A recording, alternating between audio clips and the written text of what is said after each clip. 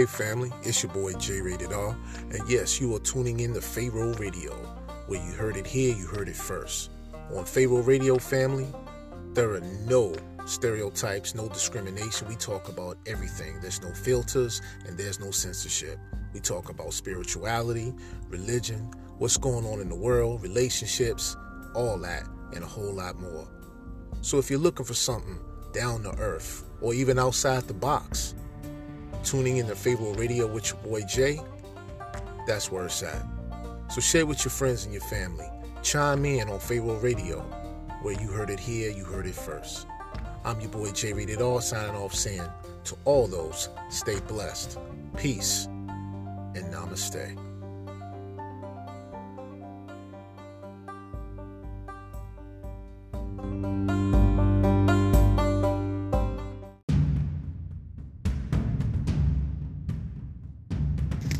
Peace and blessings, family. It's your boy J Rated R, and you are tuning into Pharaoh Radio, where you heard it here, you heard it first, no doubt. I want to start today off with a prayer. Prayer is everything. I'm really thinking seriously hard, and I'm not going to think too hard about it. I'm just going to let the Holy Spirit of Ruach HaKodesh guide me into it, about seriously doing a retake on the power of prayer. Since the last one I did was so long ago, but yet very powerful, I want to go ahead and give it a different spin in terms of not what the power of prayer is. That remains the same. But I did have some other things going on in that podcast that I did back in, my Lord, I guess it was 2019 or 2020. I talked about the power of prayer and spiritual technology and the power of altars. And there's power in those things, family. But what you have to be mindful of is, who are you giving your power to? What are you in recognition of? Are you idol worshiping, graven images? Are you giving praise and thanks to ancestors? If you're doing these things, and a lot of people will get offended by me saying this, but they have to hear it. I used to do that. I used to give thanks and praise to the ancestors as well. Let me tell you why you don't do that. A lot of people are under this notion that they're actually communicating with the dead, yet they're not understanding that there are familiar spirits. And when we have this conversation about familiar spirits, I'm going to educate a lot of you who may not be quite aware of this or don't even know about it. And then you can do your own research behind what I tell you, because that's what I recommend everybody do anytime I've ever given them any type of information, is to go behind me. I'm just a man. I'm an ordinary man in search of extraordinary things in Christ. So if you have any doubt in your mind whatsoever that, he's just talking that, I like that. I welcome it, because if I'm speaking the truth, you're going to have to debunk and prove that I'm not speaking the truth. I gain or get nothing out of telling people lies, falseness, half-truths, or anything. Now, can I make mistakes and tell things wrong in error? Yeah, I've done it before on this show, and I've apologized when I found out that I was in error. That's not a big deal to me, because everything I did genuinely from my heart. So there was never any deception on my part to any of those of you who have been listening to my shows. I've been complimented by a great deal of many of you too for the information that you've received, and that makes me want to do more. That gives me an even harder drive and motivation to help so many more people out, because of the ones that did take the time to say, "Hey, really appreciate what you're doing. This changed my life, blah, blah, blah. I looked into this more. I did not know that." And that's all praise be to the Most High, man. That's all glory to the Most High, Yah. That's why we say hallelujah. Hallelujah, even though it's spelled with a J, there is no J's in the original name of the Most High. And I'm not here to give a lesson on that, because I've spoken on that many a times before. My point is, you will see when I do my descriptions, I'll put hallelujah with a Y, because Yah is his name amongst many names that he has. But hallelujah means praise be to Yah, all praise to Yah. Okay? And so,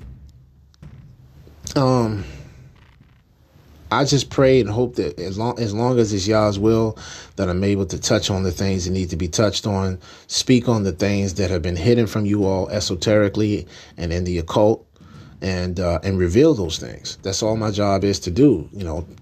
Teach the gospel, the Besorah, as we call it in Hebrew.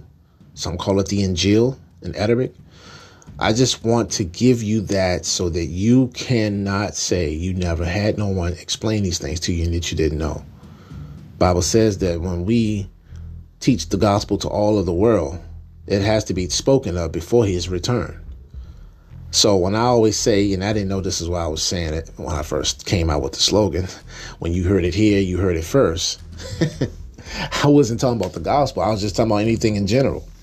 But it makes more sense now for those who've never heard the gospel, and believe it or not, there are people in the world still who never heard this. A lot of you can't fathom such thoughts because you'll say, well, at least I've heard something along the lines about Christ or Jesus or something growing up. And you may have heard the name. It may have come into a conversation because there are people walking around who believe in Jesus, or either people who don't. But the name still is very powerful. It's the most famous person in the world in history. Look it up. Who is the most famous person now I'm spoken of in history? Jesus Christ.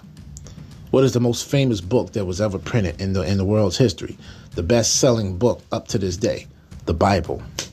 It's not up for debate. And even if you want to go small and debate on something like that, which would be irrelevant to the purpose, you go ahead and knock yourself out. But what I'm gonna do is I'm going to keep rolling. Listen, I'm not a religious freak. I don't do religion. Anybody that's ever had any spiritual experiences with me from the past on up, if I've ever shown you something behind the scenes one-on-one, or I've talked to you, or I've had anything I've shared with you, you ought to know I'm a very spiritual person. That should not be in question. If you question what may be looking like transformation or a change to you, then be bold and ask me. I'm not going to bite your head off. I'm very easy to get along with. I'm easy to talk to. I believe communication is key in any situation. It's just life. If you don't know how to communicate, you're going to be missing out on quite a lot. And sometimes, a lot of us as human beings, we have such personal beliefs, traditions, and convictions that we can't humble ourselves enough to try to understand more. Some of us don't feel like we need to learn anything more. And when you get to that point, you're really going to be hurting. Because when you get to the point where you think you know everything and you know enough and you don't need to know no more, then there's no purpose for you in life. And you're going to be left behind. And you're going to look real silly when something else transpires and you weren't aware of it, or you didn't think you needed to know about it because you didn't want to believe it. No one's asking you to believe what I'm saying, family. All I'm asking you to do is take the time to be patient, open your ears, open your heart. Don't come into this with preconceived judgments and notions, and just let the Holy Spirit show you what you need to see and hear. And then you go behind me and you check it out for yourself. That's all. I don't have nothing to gain from this except appeasing the Most High. I don't have nothing to lose from this because at the end of the day, I did my part. What I would like to see, genuinely, because I really care and love you all, is people being saved in this information. The Holy Spirit does the talking. I'm just a vessel. And if you don't believe that I say that in vain, then you just need to read Matthew chapter 10. In Matthew chapter 10, it easily tells us, and this is when it's legit and this is when it's genuine. And some people don't know when it's genuine. But Matthew chapter 10, verse 20 says, "For it is not ye," meaning you all, "that speak, but the Spirit of your Father which speak in you." And that's all I'm doing. This boldness, this means to get more into the word and to try to show you how it always ties in with everything else we've talked about on this show from day one, and even what's going on in the modern day society with prophecies unveiling. We'll give prophets and other so-called seers outside of the Bible props like Nostradamus and just to name some. We'll talk about New Age people, but we won't give none of the people in the Bible who are way more accurate because they were actually doing the bidding and what the Most High told them to do with his spirit in them. We won't give them no props. We don't talk about Isaiah, Jeremiah, Malachi, Zephaniah, Zechariah. We're not talking about Moses, David. We ain't on here talking about that. Y'all don't want to talk about that. You ain't out here talking about Esther. You're not out here talking about Susanna. No one is talking about the different people in the Bible. They're not talking about Elijah and Enoch or Samuel. No one's talking about these guys. These were some powerful prophets in the times of old that let us know who Yah was, who was coming in the flesh, which was Yah as his son, the Messiah, Yahushua Mashiach, Jesus Christ. And going beyond even him to the times of revelation in which we're living in. So I ask you all, before we get into our hell podcast today, do you really want the truth? Because if you do, wonderful. You are on the right path. And you can always test and measure what I'm saying to see if it's the truth. Not a form of truth, but the truth. And for those of you who don't want it, who think this is just some good entertainment, just something to kill some time and pass by, I'm glad you're listening too, because whether you know it or not, you're going to need this information for later. And it's going to get into, I'm planting a seed right now. I'm sowing a seed inside of you all with this information. And when it comes time for it to get watered and blossom, you're going to know, wow, the Bible, not just Jay. Jay ain't doing anything. Jay is just reciting the scriptures. You're going to say, the Bible was right when I heard it on J Rated R Show. And that's going to encourage you and motivate you more to look more into the words for yourself of the Most High and to develop a personal relationship with him. So y'all can laugh at it. You can doubt it. You can say it sounds good. A lot of you that are laughing right now or got a little smirk on your face and thinking what I'm saying is cute or whatever, or I don't believe in that book, you got a demon in you. And I'm not calling you a demon because you don't believe in something I'm talking about. That's not why I said that. I'm saying there's a reason why a lot of you will frown up or make haste jokes at the Bible, but you don't do that with nothing else. You don't do that when the book of when Egypt, when the Kemetic teachings come about. You don't do that when we talk about something Tibetan or any Buddhist. You don't do that when we talk about the Mayans or anything. You don't do that when we bring up any other spiritual culture. Y'all don't even do that with the Quran. But when the Bible gets brought up, y'all start feeling some kind of way. Ask yourself why.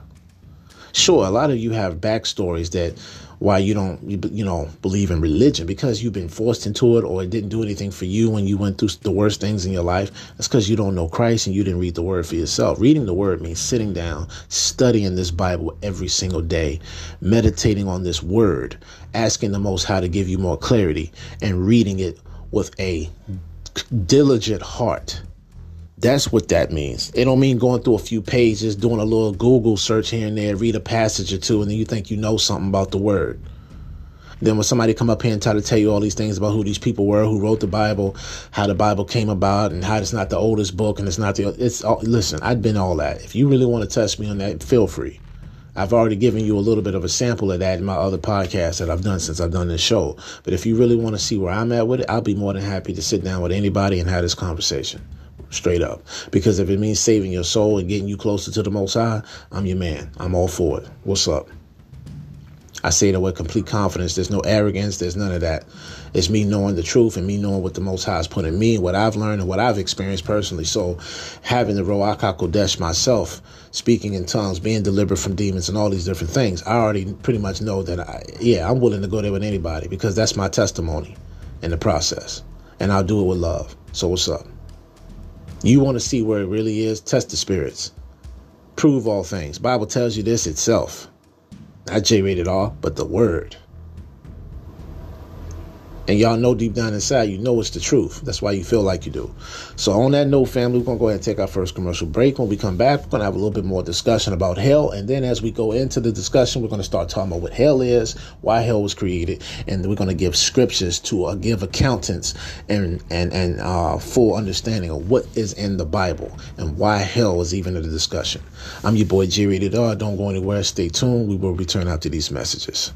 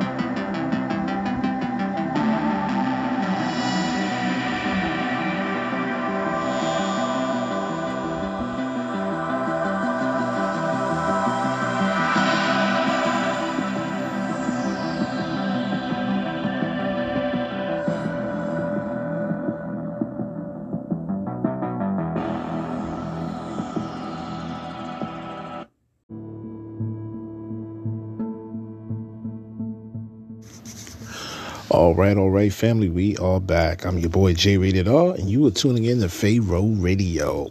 Well, you heard it here. You heard it first. No doubt. So, yes, it's been a while, fam. And I did that on purpose because I wanted to give enough time for people to go through the Rapture series. I wanted to give you all some other time to reflect on any other podcast you may have been listening to. Excuse me. Now, time is of the essence. There may not be many of you still in the mindset that you may have been in, and that could be a good or bad thing. And the reason why I've been wanting to do this Hell podcast for some time now is because not only is it very much an important part, a huge essential aspect to what the Bible has been telling us, forewarning us since the fall of man, from Old into the New Testament. But it is essential to understand that you are not to take the Most High and His grace and His mercy and His long suffering, that we may come to repentance, for granted. Now, a lot of you don't believe in hell. You may believe in many hells. And yes, there are many hells. However, the one that the Bible describes and talks about is a real hell that we cannot escape. Unlike those of us who may have come into an astral plane hell, which is real enough, excuse me, and can show you a great thing about yourself that needs to be, let's say, healing taking place. We have nightmares all the time. Different people, of course. That's a form of an astral hell. And you know it's an astral hell because you're coming out of it. You're coming back. Now, what you do in this world, if you don't repent, get your life right, going into the next won't be an astral hell. It's a spiritual place that's very real, just as real as here. You have all your senses. They'll be amplified. But what you will lack and what you won't have in that hell is mercy, love, hope, strength of any kind. Just complete and utter torment, horror. Anything that is not good will exist there. And then, of course, you have the wrath, you have the fire, you have continuous non-stop torment, punishment, psychological warfare, physiological, what I like to call spiritual physiological warfare. Nothing good will come from it. And I know what a lot of you are thinking. How can a loving God put us in hell for all eternity for something finite, a finite crime in this life that we live but a vapor as? Here today, gone tomorrow type thing. How and why is anything that we do on this planet worthy of eternal damnation, outweighing the crime itself, overseeing the punishment, prolonging and prolonging it to way past the point that goes beyond any time we spend on this planet? Why would a loving God do that? Well, family, today is the day for that question. I want to start with some basics, though. I'm just going to kind of talk our way through it. I'll give you guys scriptures, because if I go through every single one of these scriptures, which I think is pertinent, by the way, and very necessary, yes, this podcast will be very long. And since you all have been going through dealing and giving me free reign to listen to my shows, those of you who actually listen to my shows wholeheartedly and thoroughly and all the way through, thank you so much, because I put a lot of time in those shows. And I understand if you have something come about while you're listening that you got to do in the moment, something that's important for you to get done at that time. I'm not tripping on that. So long as you don't wait too long to get back to the podcast and continue from where you are, so that it stay fresh in your mind. But I'm sure there are many people, and I'm just going to be honest in saying this because it's realistic. It's reality. I'm sure there are people who listen to these podcasts and don't give a second thought to it, and then they'll listen to a little bit, and if it doesn't meet their standards or if it doesn't tickle their fancy, they just go ahead and skip it and go to something else. And that's on them. My job is to put the information out. Hopefully it will entertain you to enough of a degree for you to be interested, but it's more so for the seriousness of it. Family, I get no pleasure in telling you things like this particular podcast we're doing now.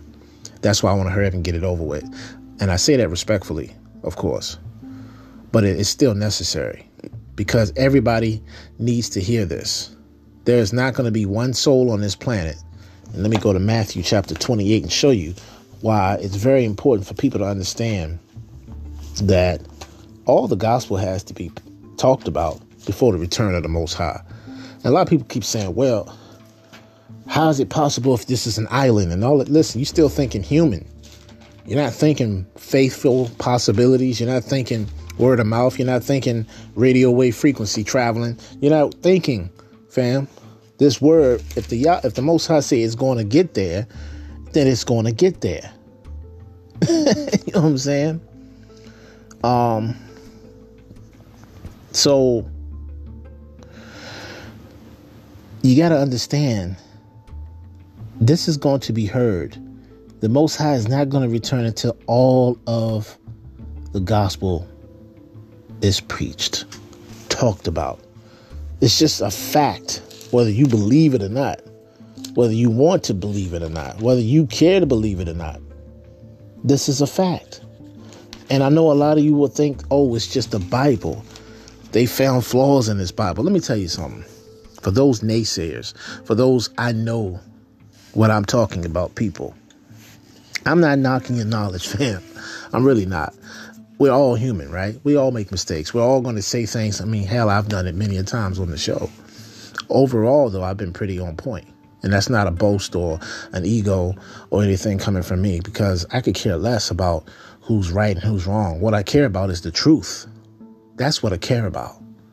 And you should, too, if you're somebody who values what the truth is. Even if you don't like it, it's still the truth, and you got to respect it. Now, there's truth in all things, but there's a difference when you say there's truth and versus the truth, meaning it is what it is. No matter what you say, what you do, it's going to be what it is. It's the genuine article, baby. Whereas truth is in all things, but that doesn't mean the whole thing of what you're talking about is the truth. And see, the devil, he's really good at that. He's good at selling you a lie, giving you something with truth in it, which we call half truth, if even half at all. But it's truth in it, which is to validate and give it the appearance that, well, he must be right because this came true, or this part is right here. So why not believe it all? That's what happens when you don't fully test the things to their fullest extent, or as the Bible says, prove all things. Hold fast to that which is good. 1 Thessalonians 5:21. Or search the scriptures. Now, if we're talking outside of the scriptures, the Bible still tells you, prove all things. All things means everything that you come in contact or encounter with. The Bible says also to test the spirits of the people or the individuals that you come encounter with. See who they with, who they not. Discern what type of spiritual person they are. What are their, are they who they say they are? Are they genuine? Are they authentic? What are the do's and don'ts, wills or won'ts of this person? What is the limit that you're going to draw? How are they? Why are they? And who are they? Everything's a test, fam. You got two T's that always go up against each other, and they both represent God and the devil. And the two T's is testing and temptation. Yah, the Most High, he tests. Hashatan, the dark one, he tempts. Now, is tempting a form of testing? Of course. But he's not testing you for the betterment of you. He's testing you to see how weak you are in front of God. If he can entice you to commit a sin or a sinful act so that he can therefore go before God and accuse you of doing the thing that he himself tried to entice and tempt you into doing in the first place. That's just how this dude works.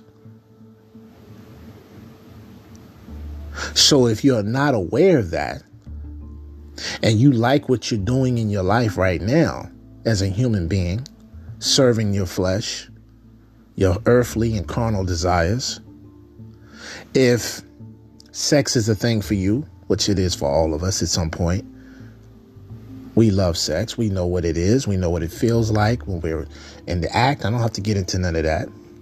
And it's not just that, it's everything else in life. Now, I'm not telling you to walk around like you're holier than thou, fam. Come on. We've had this talk. We've been through this before. The fact is this. You doing your best, getting more equipped for what's coming and what already is, if you're not too blind to the things going on around you already, if you're not too under the control of the world, if you're not too much in favor of the world and what the world says and who the world idols are and the celebrities and all that, if you're not too caught up in the hypnosis and the spell of being under the spell of that, then you ought to be someone who's fairly under the understanding, and not the guise, but the understanding that we are living in a matrix. We like what we like, we love what we love, we dislike what we dislike, we hate what we hate. Or we're just completely confused and don't know what we want, what we like, when we like it. We're just basically, I go by my mood type of person every day, or how something feels. Jay, what does all that got to do with hell? Well, I'm going there. Because you've heard me talk about this thing so long. Now you want to see what the big fuss is. There's some Hebrew words that I think you ought to know, that you need to be mindful of and aware of. And there's something that you don't want to bypass and just say English and hell, because there's more to the Bible than just English translation. That's one of the biggest things I've noticed with religion. We don't go too much into translations, because translations can be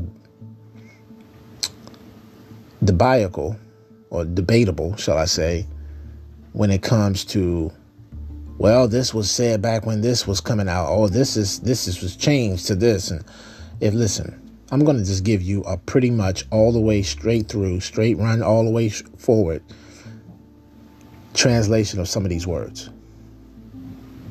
And you can always go behind me, fam, or anyone else, and do your own research, which I've been trying to encourage people to do anyway. So it makes no sense to keep putting blame on somebody and you won't even get up off your butts and do your own homework. I've given you sources, and even in the description of this podcast, you still have sources you can go to do this type of research. I've given you all, again, biblical sites, lexicons, concordances, sites you can go to using scriptures, using lexicons to understand the Greek, the Hebrew. I've given you these sources in the description, as I did in other podcasts. So it's up to you what you do with it. Now, when you say a word in Hebrew, there's a word that means the grave, like your burial ground, where you go when you get buried, into the ground, a graveyard, right? Into the grave, into the deep. The word in Hebrew for that is Sheol. Sheol. Now, in English, we spell it as Sheol. Sheol. It's a Hebrew word for the grave. Another word in Greek would be Hades. And I know you've heard that in the Greek mythology. The Greek god Hades, who's the god of the underworld. Well, Hades in Greek means the underworld or the grave. Now, what is the underworld? Another word for underworld, which I told you was Sheol, meaning grave in Hebrew. Sheol also means the place of the dead. That's what the grave is. It's where the spirits go. Gehenna in Greek also is the same. And Hebrew, it's Hinnom. Hinnom. We spell that in the English translation as Gey, as one word, and then the next part of that word, which is another word, Hinnom, Hinn, N as in Nancy, of course, O-M as in Mary. Gehinnom. Whereas in Greek, it's Gehenna. In Hebrew, it's Sheol. And also Hades in Greek. Now, there's a place that is only once in the New Testament. It's called Tartarus. Excuse me. It's called Tartarus. Or Tartarus, as some of you know it as. Tartarus. I say Tartarus because that's usually how it's said. But some people have such pronounced pronunciations that they say things such as Tartarus, but it's Tartarus. Tartarus. It's once in your New Testament, and you'll find it in 2 Peter chapter 2, verse 4. It's the place where the angels are, place of torment. You right? And then, of course, Abraham's bosom. You'll hear me say that, which is used only once in your Bible, and that's in Luke chapter 16, verse 19 through 31. But you'll read about it when you get to verse 26. We'll get to that if we have time. See, understanding the Hebrew Bible one word at a time is why I do this, fam. It's important. So, hell, we've all heard that word. And that's what all these words somehow come to meaning in one way or the other. Even though they have different meanings, they all mean the one thing, hell. So, family, we're going to go ahead and take a commercial break. When we return, we'll come back. We'll get into what this stuff means. I'm your boy, J Rated R. Don't go anywhere. We shall return after these messages. Stay tuned.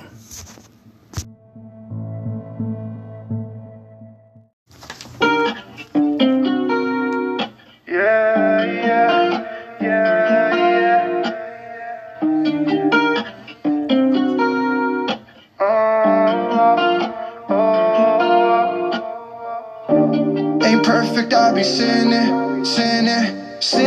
washed in your blood, I'm winning. I'm saved, now my life different. Got freed about that prison. Ain't perfect, I be sinning, washed in your blood, I'm winning. I'm saved, now my life different. Got freed about that prison. God made me a witness. When souls are die, trying 50. I know that my God with me. He moving me so quickly. Can't go back, no way. Repented, turned away. Read, pray, worship always. I seek Him every day. I know that I am saved. Sometimes I fall okay. I get back up and pray. I will not fall away. Ain't perfect, I be sinning. Washed in your blood, I'm winning. I'm saved, now my life different. Got freed about that prison. Ain't perfect, I be sinning. Washed in your blood, I'm winning. I'm saved, now my life different. Got freed about that prison.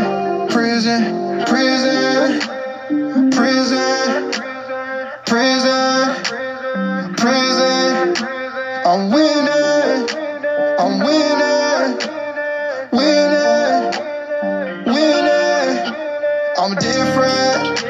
I'm different. Thank God I'm different. Thank you, Jesus. Thank you, Jesus. Yeah.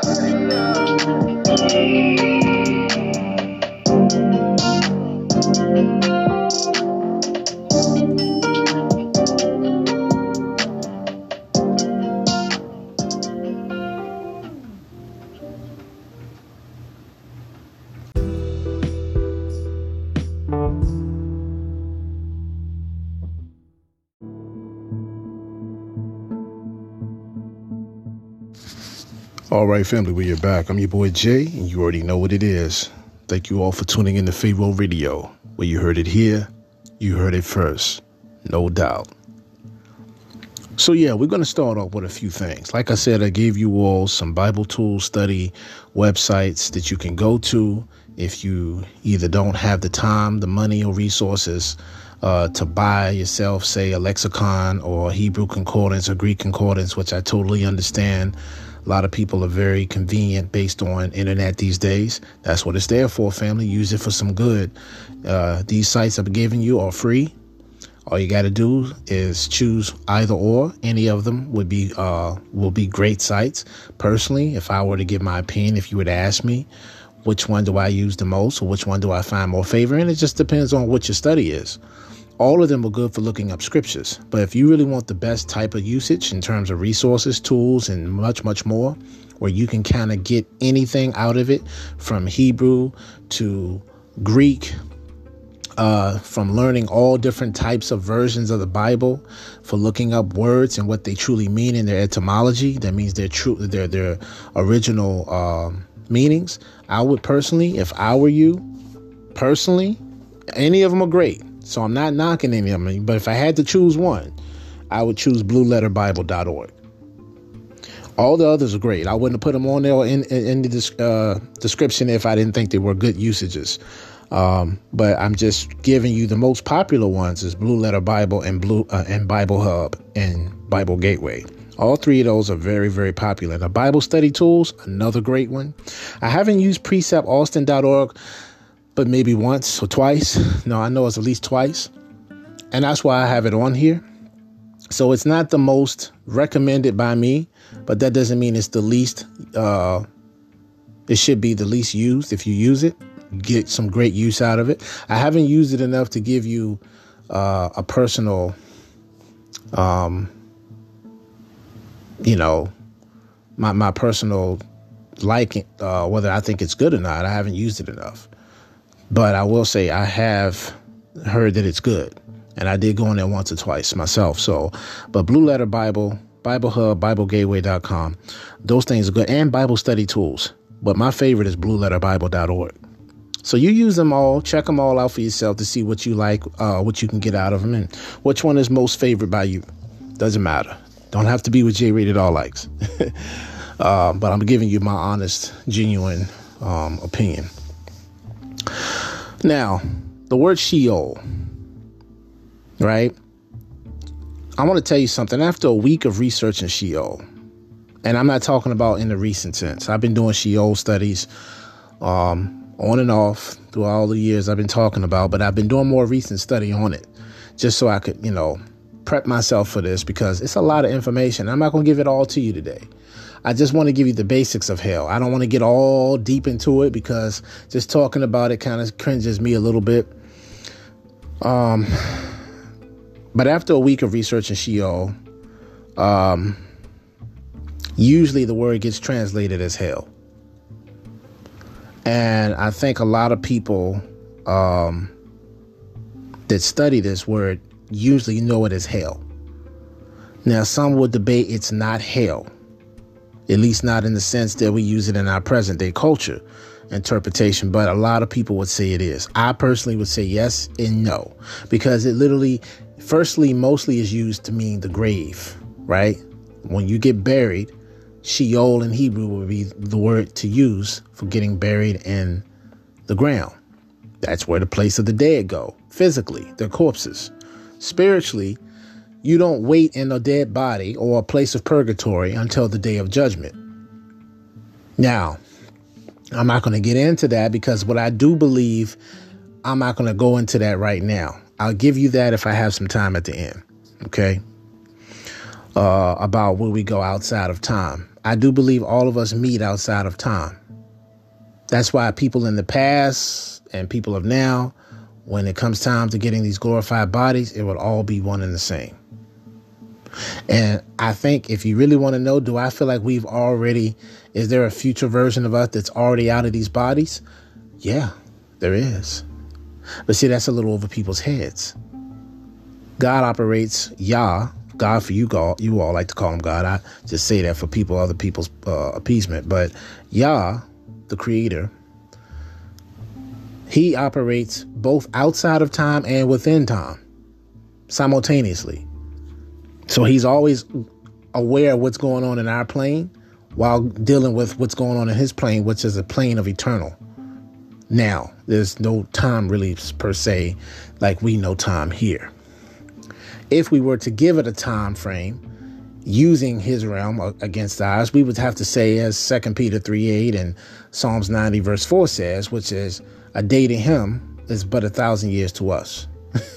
So for him, it hasn't been that long. You know what I'm saying? For us, hey, we're talking thousands of years here, millenniums, right?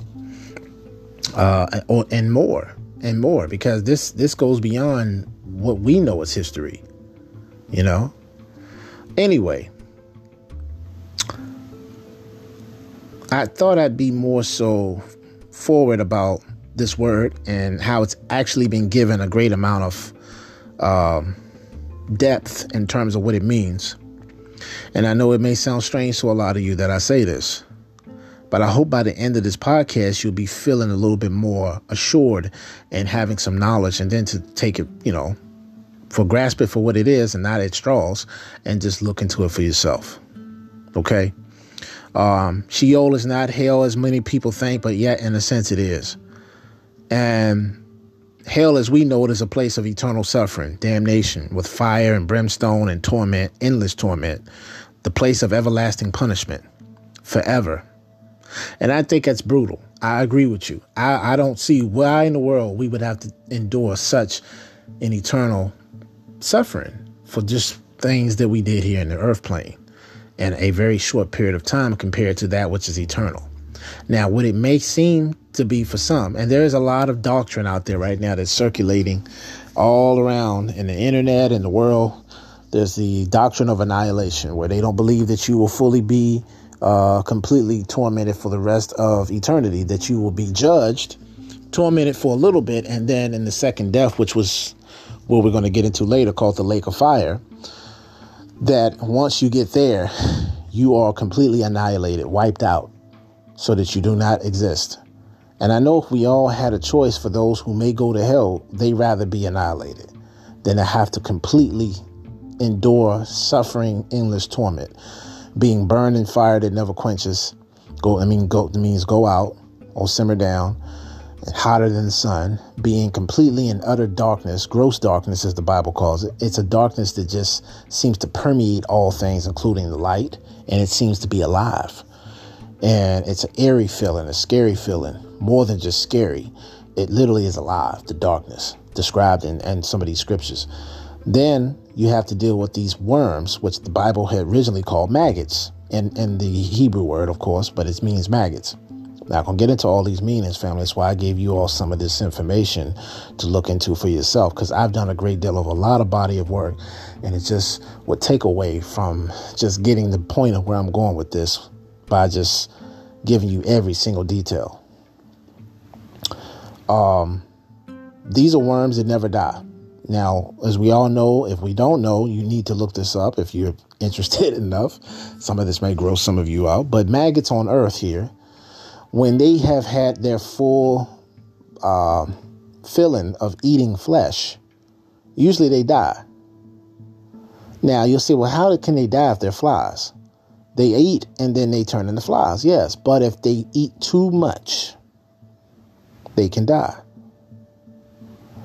Well, this type of maggot in hell eats sweetly on thee, as the Bible says, meaning you or I, anybody. And it never dies. The fire doesn't burn it, doesn't kill it. It doesn't hurt. It doesn't have pain. It eats off you. It eats you while you're alive. And because you are a spirit in eternal torment, you're going to be put in a body in hell that can resist all of these types of torments. When I say resist, I don't mean not feel them. I mean able to endure them. And you'll feel every bit of the pain that they inflict upon you, but it won't end. And the bodies will reanimate themselves and start your punishment all over again. And you'll say, well, ain't that a bit harsh? I think the old school churches like the Nicene Council and Constantine and them, I think they added all of that fear, because I think the Roman church put all that in there to control the people. There are some things in the Bible, yes, that the Roman churches have had some tampering with, family. But I assure you, this is scripture that has come straight out of the manuscripts of the Dead Sea Scrolls, dating as far back as going into the Ethiopian manuscripts and things of that nature. So Yahusha preached a lot on these things. He talked a lot about it because he wanted you to understand the severity of what it is and why it is, and not that it has anything to do with a father being all hell bent on punishing his creation if they don't do what he says, or if they don't obey him, and then they're going to just suffer and he's just going to turn his back on them and he's never going to this and that. No, he didn't even create it for us. He created it for the devil and his angels. That in itself is a podcast all by itself. And I'm going to make this podcast as short as I can today, but I still want what I'm saying to be thoroughly felt, respected, and understood in its fullest content, because hell is nothing to play with. And if we can take time out to do podcasts on other shows that are far more longer than what I'm going to do this one as, we should at least respect it. And you can always go behind me and do your own research. And you can choose to believe what you want, fam. I'm not saying this to scare anyone into submission. I'm saying this so that you will know that we take our lives for granted. And because we seem to think it is our lives and we can do what we want, rightfully so, through free will, that there's no consequences in the afterlife, that what we do here is where it ends and where it stays. No, that stuff rolls over into the next life, which is far more longer than this one. So it gives you something to think about. And here's the case. Here's the worst case scenario. If I'm wrong and you do all the things you're supposed to do and you follow Christ and you have salvation and you die and go to heaven, then what's the worst? Would you rather do the things you're supposed to do here just in case, so that when you do have the next life to go into, you're found in that Lamb's Book of Life and you'll live an eternal life of bliss and beauty and joy and all that, as opposed to thinking maybe your way is right and you take the risk and not live like you're supposed to and not give yourself over to the Most High through salvation. And then when you get in the next life, your name is not found in the Lamb's Book of Life. And now you got to go to the other place for all eternity and suffer all these things. So it's better to risk it doing the right thing and be wrong than it is to risk it doing the wrong thing and what I said was right. And you end up having to find out the hard way, which means there's no spiritual rehabilitation. There's no going back and repeating it and getting it right. There's no reincarnating. There's none of that. There's no place of purgatory where your punishment would be found lightly, or you can go there and serve on good time served, good behavior served and time served, and then possibly be awarded and acquitted and able to come into heaven. No, that's not how it works, fam. I wish, according to the scriptures and this Bible, I wish that's how it was, because that's how we're taught from other religions and other spiritual doctrine, that there's either reincarnation or purgatory, or hell doesn't last forever, or it's your own hell you put yourself in, and when you're ready to be rehabilitated, you can come out of it. Boy, if that was the truth, people wouldn't worry about hell as much. It would be still scary because you got to go through it, go there, go through torment and all that. But just knowing you have a chance to come out of it, that would give you some hope. In hell, there's no hope. All hope, love, mercy, and joy, that comes from Yah. That literally comes from him. Not me saying he creates it. It literally is from him himself. That's why we have it. The moment he removes his spirit, and remember, the moment you leave this plane, where you're living in a frequency where all those things exist, love, mercy, hope, and all the other things. The moment you leave here and go to the courtrooms, because heaven has a courthouse, that's where you're trialed for all the things you did on earth. And if you were found not in the Lamb's Book of Life, you're going to go to hell, fam. And when you go there, all of those attributes that God gave you, that you experienced here, will be left, and you will have nothing but all the terror, fear, hopelessness, and no strength. None of that will be given to you in hell. You'll be weak. You'll be put in a body for torment, and you'll have to deal with that along with being tormented by the demonic beings. And the horrors you'll see there will be more realer than anything you've ever seen in this world. Because in hell, just like in heaven, it's more realer in these planes than it is here. Here, this is an illusion. We think this is real based on our 5 sense perception. And either one of those two different planes of spiritual existence, one everlasting contempt, the other everlasting life of paradise, you have all your senses and more senses than you're using now. And they're all heightened. And everything is realer. So it's either realer in the horror or it's realer in the paradise. And it's amplified and magnified. Thousands and thousands upon thousands of times more. So you would experience things in full rendition, full application. So why would you want to play with that? Right here on earth, we tough. We talking big. Yeah, whatever, son. Whatever. I'm ready. I'll knock these dudes out. You won't do nothing. You'll be screaming, begging the Lord, begging the Most High. Please, Lord, help me.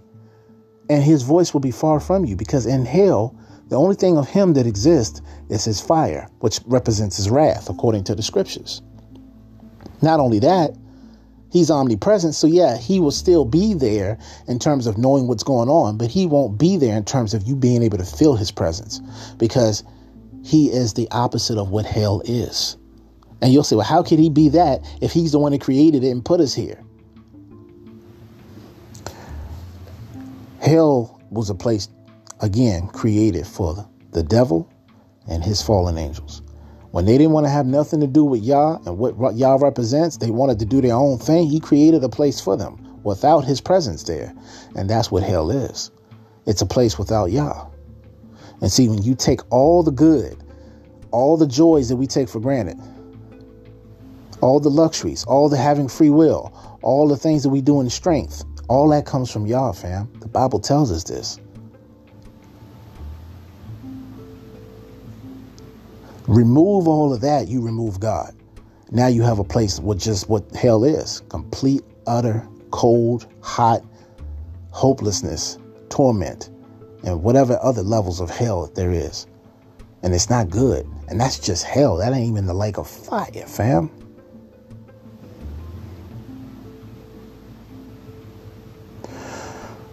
So I'm going to give you these scriptures today. We're going to get through this pretty quickly, respectfully, so we can move on to some other types of podcasts. I'm your boy, J. Rated R. Don't go anywhere. We're going to go ahead and take our next commercial break. When we return, we're going to jump straight into it. Stay tuned. People don't come in your life to love you.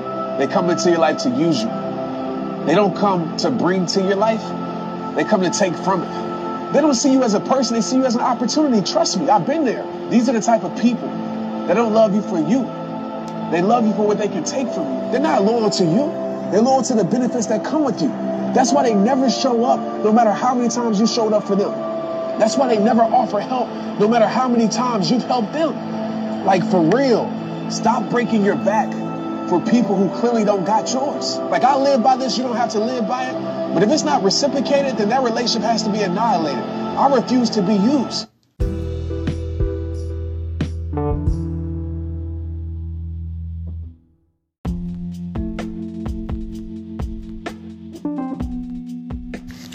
All right, beautiful family, we are back. And thank you all so much for tuning in to Pharaoh Radio. During commercial break, I was just sitting here thinking off a little bit on some subjects. And humans, we're some funny people, man. And I'm just generalizing here, okay? Nothing in particular. But we really have some funny ways about us. And we may not think that individually. We may, but we don't want nobody else pointing it out. Or it just never ceased to amaze me. And I say this with looking at myself, too, in a lot of ways. That everything is based on mood or vibration. Now, let me make that more simplistically clear, linguistic wise. Everything seems to be based on our emotions. Okay. They're like, well, you got to go there and talk about mood or vibration. But, each and every one of us, whether we realize this, feel this, believe this or not, or look at it in this way, it doesn't make it any less truthful. And that is, we're all unique. You have to know you're a unique person. Yes, we're very similar as human beings. Men are very similar. Women are very similar. And we're also the same in terms of how we act about a lot of things at different times, because we're human. We have that in our DNA. We're people. It doesn't matter your background, your ethnicity, your nationality, or your creed. All the time.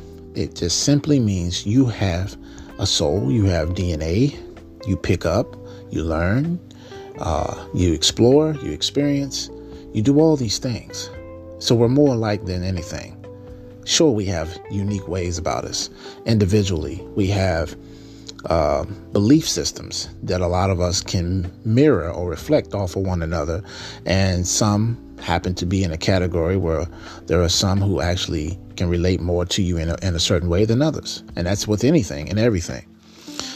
The reason why I'm saying this is because before I get into what this hell thing is, and I don't say it like that to be disrespectful, I say it like that because there's nothing good about hell. Okay. Now, I'm going to give you what certain people think, and it comes from the scriptures. Most people have this once saved, always saved type of mentality, that is, the Lord doesn't just give you something and takes it back. It is a gift. Salvation is a gift. we can forfeit that gift, though. So don't let nobody deceive you thinking that, oh, I'm saved now. If I go out here and kill somebody, will I still be saved? And then somebody say yes. The answer is, if you don't repent, you will not inherit the kingdom of heaven. That doesn't mean that you just will be on the outside of the kingdom of heaven when it comes, when the new earth and the new Jerusalem comes down, the bride meets and all of that. And that there is a thing called outer darkness. Now, some people believe that once you're saved, if you don't repent, you won't inherit the kingdom of heaven, meaning you won't be on the inside of the walls of Jerusalem. You'll be outside in outer darkness, but you will escape wrath. I don't know about that. I'm going to go ahead and go with what I know and what I have read in the Bible to believe that if you don't repent and you continuously become, as Matthew 7, verse 21 through 24 says, a worker of iniquity, and Jesus says, depart from me, for I never knew you, you're going to eternal torment. There is no in between. There is no in between. If that was the case, it would have been said and all throughout the Bible. There's only two options: eternal contempt, which is punishment, or eternal paradise, which is heaven. There is no purgatory, because to me it sounds like this. Outer darkness seems like a place that you're not allotted any of the benefits of being with Christ within the walls of Jerusalem, but you're also not able, but you have yet escaped wrath, which means you're not in eternal torment. Now, if that's the case, how many people would actually be in outer darkness right now? I'm not going to go with that. Okay. That's a good, sure way to get yourself put in somebody's hell. just want to give you my 2 cents worth. You believe what you want. Okay. Another false doctrine I've heard is annihilation, where you won't serve time for all eternity in torment, that when the second death, meaning the lake of fire, comes after the judgment, that you will be casted into that lake of fire and you will be wiped out of existence. Yet, how many times in the scriptures do we keep saying forever and ever and ever that you will be in eternal torment? Forever means forever, eternally. That means that you will be devoid of being in God's presence, but you won't be annihilated. You will still be very much alive in the spirit, just in eternal torment. I know you probably wish, if you were that person, to be annihilated, so you don't have to continue down having to be suffering for all eternity. So again, that whole doctrine of once saved, always saved, and doctrine of universalism and annihilation, those are false doctrines, fam. And there's nowhere in the Bible that preaches that. And somehow people have a knack of perceiving certain things in the Bible to look a certain way. And it's easy to rebuttal that. Read it in its full context is one. If that doesn't ring a bell, then do the translations. You can't go wrong. And then precept upon precept, compare it to other words in the Bible, because the Bible is not the word. Look, this whole Bible is the word of Yah, and He is not the author of confusion. And He gives over and over repetitiously in each book different scenarios where we can rightly divide the word of truth. 2 Timothy chapter 2:15 tells us, and we'll see these things back themselves up. So there's just too many ways to back the word up without taking it out of context. And for people who do that, you got to ask yourself, what are you gaining from this other than a one-way ticket to hell, and then taking others with you in the process? So I'm not here to do that. That's why I always urge you to go behind me, study for yourself, check into these things for yourself. I'll give you resources. You can do it all on your own. Because I care about you that much. So without further ado, let's get into this. So yes, I've given you some sources you can look into. Now, getting back to what this thing Sheol means, some simply means, to some suggest that the word Sheol, the Hebrew word for hell, if you want to use that, which simply means just the grave. Now, I think it's safe to say that the Hebrew word for grave, which is kever, and you can find this in 6913 of the BibleHub.com. 6913 of BibleHub.com will give you the word for grave, which in Sheol is the word kever. However, having more than one word for grave shouldn't be of concern. English is notorious for multitude words, meaning the same thing: grave, tomb, sepulcher, cemetery, plot, burial chamber, all these different names for grave. And it's not the only language to do this, fam. Now, what is the Tanakh? And I've already told you that if you paid attention to the Satanic Kingdom podcast, we kind of went over what the Tanakh is. We went over that in other podcasts too. The Pentateuch, which is the Old Testament. All right. The Tanakh simply means the Old Testament. All right. The Pentateuch is the same thing. When you say Torah, you're talking about the book or the law of instruction. Now, the Tanakh does make it clear, and that is that Sheol is not the place where evil people go. It's just the place where everyone goes. Everyone dies and goes down to Sheol. Even the patriarch Jacob knew he would go there eventually. And his response to that, you will read that in Genesis 37, family, verses 34 through 35, where it tells you, so Jacob tore his clothes and put sackcloth on his loins and mourned for his son many days. Then all his sons and all his daughters arose to comfort him, but he refused to be comforted. And he said, surely I will go down to Sheol in mourning, not mourning time, but as in mourning, sadness. M-O-U-R-N-I-G, okay? Not M-O-R-N-I-N-G. He says he will go down into Sheol in mourning for his son. So his father wept for him. That's what that means in that passage of Genesis 37, verses 34 through 35. For Jacob, this was not a heaven or hell debate. It was merely saying that the loss of his son would kill him. It would put him in his grave, not send him to hell. Now, we look at the word Sheol as dark, dusty, and forgotten. Although Sheol is not the hell that our culture imagines, it is not a happy place either. Sheol was a place of darkness, right? It was a pit with worms where we all eventually would go down into the dust. So, family, I'm trying to tell you, the biggest topics, the biggest debate when it comes to the scriptures is hell, everlasting life, eternal life. Where would we spend our time after we leave this planet? My days are past, my plans are torn apart, even the wishes of my heart. They make night into day, saying the light is near in the presence of darkness. That's in Job chapter 17, verse 11 through 16. Now, if I look for Sheol as my home, I make my bed in the darkness. If I call to the pit, you are my father, to the worm, my mother and my sister. Where now is my hope? And who regards my hope? Will it go down with me to Sheol? Shall we together go down into the dust? See, going down into the dust was a common metaphor for death, and it still is, fam. What I just read to you was Job 17, chapter 17, verse 11 into 16. I didn't get all the way into it, but I'm just giving you some synopsis of what this is.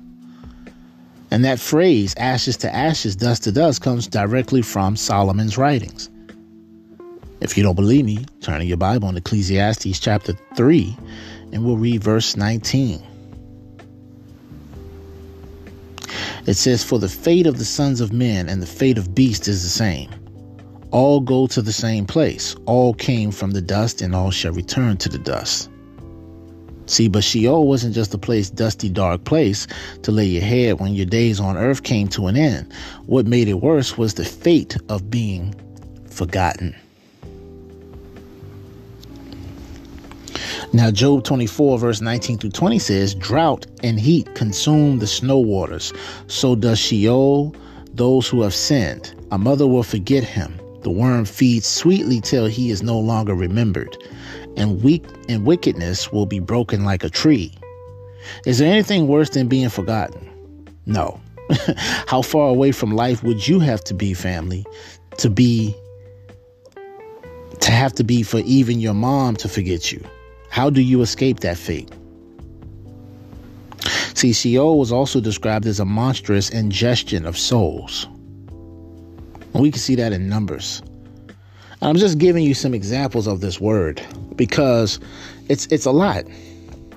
Now, does that mean that this is not as looked at as a hell? No, it doesn't. A lot of people would beg to differ based on translations and usages of how this is put in the scriptures. But anytime a worm sweets sweetly on thee, maggot, and it doesn't die in the fire, then we know this is not talking about the grave, is it? Because that would be an earthly worm that would eat and then die. No, a fire burning a worm would die.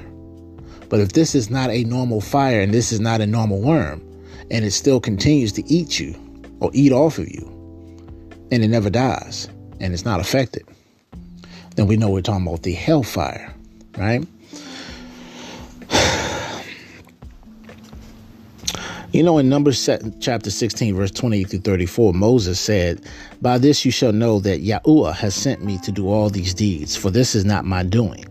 If these men die the death of all men, or if they suffer the fate of all men, then Yahuwah has not sent me. But if Yahuwah brings about an entirely new thing, and the ground opens its mouth and swallows them up with all that is theirs, and they descend alive into Sheol, then you will understand that these men have spurned Yahuwah." Now, the ground opening up, some of you would say, well, that's when somebody digs a hole, or when there's an earthquake and men fall into it. They fall into the deepness of the depths of the earth, and it kills them. And they're forgotten. They're forgotten, meaning they're no more. That would be what that means. But I have news for you. In the spirit plane, there's wormholes that go deep into the earth. And when you get sucked into it, you can't come out of it. It's inescapable. So, has there been a mistranslation? Yes and no. Because that part is true. But it's been mistranslations based on the usages of these words until you look them up and read the scriptures to go with them. Now, we could go through a whole ton of scriptures, which I told you I didn't really want to do. But I want to do some of it because I need you to understand the severity and the seriousness of it all. Now, according to Isaiah, immoral behavior and frivolous living meant that Jerusalem would be swallowed by Sheol. And if we take a look at Isaiah chapter 5, verse 14, family, we'll read that it says, "Therefore Sheol has enlarged its throat and opened its mouth without measure. And Jerusalem's splendor, her multitude, her den of revelry, and the jubilant within her, descend into it." Now Habakkuk pointed out that Sheol was always hungry and death was always looking for more to eat. Habakkuk is the book, chapter 2, verse 5 says, "Furthermore, wine betrays the haughty man so that he does not stay at home. He enlarges his appetite like Sheol, and he is like death, never satisfied. He also gathers to himself all nations and collects to himself all peoples." Now, what we have here is David had great hope in Yahuwah. Death would encompass, overwhelm, surround, and confront him, family. But Yahuwah's promised salvation, did he not? And Yahuwah would deliver. The Lord never says anything. His word never goes out and returns to him void. And he's the same yesterday, today, and forever. Let every man be a liar and God be the truth. So we know when Yah says something, that's what he has to be held up to, because he does not lie. He would hear David's cry and save him from Sheol, from death. Now, how do you save someone from death? There's a couple ways to do that. 3 ways. Well, I can see a car coming and you're about to walk smack dead in the street and don't look and see it coming, and I run and grab you or push you out of the way of the car, avoiding any injury or either death that may have come to you. That's one way. Another way to avoid death, it'd be more in the supernatural sense, would be to keep you from dying. Now, I can't do that, but who can? The Most High. That's one way. Now, another way we could look at that supernaturally is when you do die in the physical body, your spirit ascends to heaven. If you have been, found in the Lamb's Book of Life, your soul will go to heaven, be with the Father for all eternity, for he is the God of the living, not the dead. That means you will be forever in his presence. You will be given all the benefits of a child of God. And thirdly, another way somebody can save you from death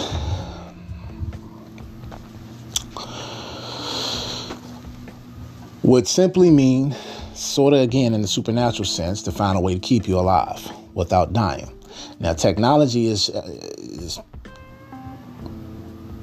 sticking out its ugly face, saying that we know now how to transfer men's consciousness from one body to another. Sort of like the movie Transcendence with Johnny Depp, or going back even earlier than that to movies like Lawnmower Man with Jeff Fahey, and how he transferred his consciousness from the body he was in into the computer system. All these movies are renditions of each other. They're repeats, right? Because this is all an agenda. And both of those movies had something to do with virtual reality, did it not? But nonetheless, we're not talking about just that. And we also seen it in some snippets of the movie Tron. But here's the thing. And The Matrix.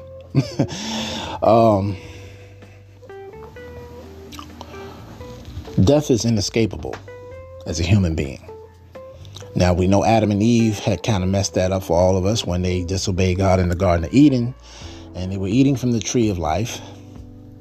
And when they ate from the tree of knowledge that God forbid them to eat from, and the serpent talked them into doing it, that's when hell really got introduced in their life. Sin, shall I say, being a part of hell, was introduced into the life. That made that they came down from their divine countenance and became mortal beings, where they could die, have diseases. His body became frail and weak, easily to be tempted, and all sorts of other things that we experience as human beings. So before that, eternal life was at our footstool. It was we had an abundance of living forever, perfect, diseaseless, sinless. And that's why Yahusha, also known as the second Adam, came as known as the quickening of the spirit, because he came to restore that which was lost and destroyed when Adam and Eve disobeyed in the Garden of Eden. He came doing the complete opposite. He didn't sin at all. His blood was innocently shed as a new covenant, a renewed covenant for salvation and the remission of sins, to put an end to iniquity and to be atoned for sins. He was that ultimate lamb sacrifice. And so it is through him, by grace, through faith, we are saved. And through him receiving the Holy Spirit, the Ruach HaKodesh, when it's our time to leave, if we are to believe wholeheartedly, be baptized in his name, repent of our sins, we will be found in the Lamb's Book of Life, family, and we will be given glorified bodies when we die, coming out of this body, going into the spirit world, and we will be given glorified bodies so that we can live forever. Beautiful. Sounds like a fairy tale, I know, but I believe every bit of it. Hell is not the place you want to be, fam. It's just not. It's not the hangout. It's not the spot. It's not cool. There's no sex down there. There's no partying. There's no inkling of anything good that Hollywood and this world has depicted to give you this false notion that hell is cooler than heaven, and that hell is where mostly everybody's going to go. Now, I do believe there's going to be a majority of people in hell than there are in heaven, because hell is getting busted wide open according to Matthew chapter 7, verse 13 and 14. So I believe that. For the gates are wide, the destruction is wide. Very few find the narrow one, the narrow gate, which leads us to heaven. Hell is busting wide open every day. It's growing. It's expanding. Okay, and I'm not saying that in a very encouraging business, technological, opportunist way. I mean, most people, we're growing, we're expanding. Yeah, well, that's not a place you want to be expanding. You don't want to go there. It's just getting so much wider because more people are going there every day. It's not the place. It's just not. So, family, I'm not going to make this a super long podcast. I want to do another podcast that will be a spinoff at some point. I don't have a time frame. And I want to have a very special guest to come on the show. Someone that's very near and dear to me, very close to me. Someone I very much so care about and love. And I want to have that conversation. And the podcast will be called What If You're Wrong? So more to be discussed on that at a future, sooner than later, hopefully, if it's y'all's will, and future upcoming podcast. But I want to get through this one first because I want you all to understand just enough to know that there's a severity behind hell. There's a severity behind it, and it's nothing to be played with. So Sheol simply means separation from Yahuwah. Now, how does that happen? Now we're getting into the hellacious part, the supernatural part. See, in Psalms 88, Psalms gets into the poem about the death that was coming soon. So when we read Psalms 88 and we read verses 1 through 7, we learn that Yahuwah, the God of my salvation, as it is said, I have cried out by day and in night before you. Let my prayer come before you. Incline your ear to my cry. For my soul has had enough troubles, and my life has drawn near to Sheol. I am reckoned among those who go down to the pit. I have become like a man without strength, forsaken among the dead, like the slain who lie in the grave, whom you remember no more, and they are cut off from your hand. Now you'll say, well, wait a minute. This is still talking about people dying, right? No, this is talking about the other aspect of hell, which is the eternal one, using the same term, Sheol. And that's why I want you all to understand this. Some people just want to make it seem basic. Oh, that's not what he meant. That's not what they were saying. Oh, the church made that seem like that, blah, blah, blah. There are people who have had real accounts, honest people who have given testimony to go into this place that they forbid anybody. They come back scared, barely able to calm down because the Lord has allowed them through a near-death experience of some sort to go to this place. Now, some of you say, oh, that was divine by the reptilians. They made this lower astral plane where it looks like it's real and this and that. Listen, man, if you want to believe that, family, you go right ahead and believe that. But say that to the people who are in hell right now that can't get out of it. How come some of you so-called spiritual gurus and leaders aren't going into hell and pulling them right out of there? See, you got to test the spirits, man, because you're going to hear a lot of false type of stories about, oh, hell isn't a place that is forever. It is very much forever. And even if it isn't, why would you want to risk it to find out? Because what if you're wrong, fam? That's a heck of a bid. What if you're wrong? It also says in Psalms 88, you have put me in the lowest pit, in dark places, in the depths. Your wrath has rested upon me, and you have afflicted me with all your waves. Will your loving kindness be declared in the grave, your faithfulness in Abaddon? Will your wonders be made known in the darkness, and your righteousness in the land of forgetfulness? But I, O Yahuwah, have cried out to you for help, and in the morning my prayer comes before you. O Yahuwah, why do you reject my soul? Why do you hide your face from me? I was afflicted and about to die. From my youth on, I suffer your terrors. I have overcome. Now, to this person who was writing these things at the time, it says Sheol was a grave of forgetfulness, a dark pit where souls were rejected and cut off from Yahuwah, unable to see his face and remember it no more. No wonder he felt overwhelmed. It should also be noted that Herman mentioned Abaddon. Now, that word can be found 6 times in the Tanakh, often alongside Sheol. It comes from the root word abad, meaning to perish. In Hebrew context, Abaddon was a place of destruction, which is who we also call Apollyon. When you read Revelations chapter 9, verse 11, in Hebrew, the word for destruction is Abaddon, but it's actually a place as well. Whereas the name in Greek is Apollyon, which means the destroyer, which is referring to one of the fallen angels who is the king of the pit, of the bottomless pit. It's not Satan. Satan is going to be having him released with God's permission. See, we'll get more into that at a different time. But yes, Abaddon was a place of destruction where one goes to meet one's death. And in the New Testament, Abaddon, Apollyon in Greek, like I said, was the name of the king of the bottomless smoky pit, also known as the angel of the abyss. And that's in Revelation chapter 9. You'll see it in verse 11. David had a similar prayer to Herman's when you read Psalms chapter 6, verse 2 to 5. And I'm not going to go into all that. Then you have Psalms 139, verse 7 through 8. All these things talk about Sheol. You have Isaiah 38, verse 9 through 11. You have Isaiah 38, verse 17 through 19. That's Hezekiah's prayer. You should all read and take notes of these things I'm giving you. I told you I'm going to make this podcast shorter today. It's not going to be a very long one. I don't want to spend a whole 2, 3, 4 hours talking about hell. Now, how severe is it? Yes, I will do another podcast on hell. But I want to kind of go more into that when we do What If You're Wrong? I want to build that podcast up through this one because that is going to be for a deeper discussion.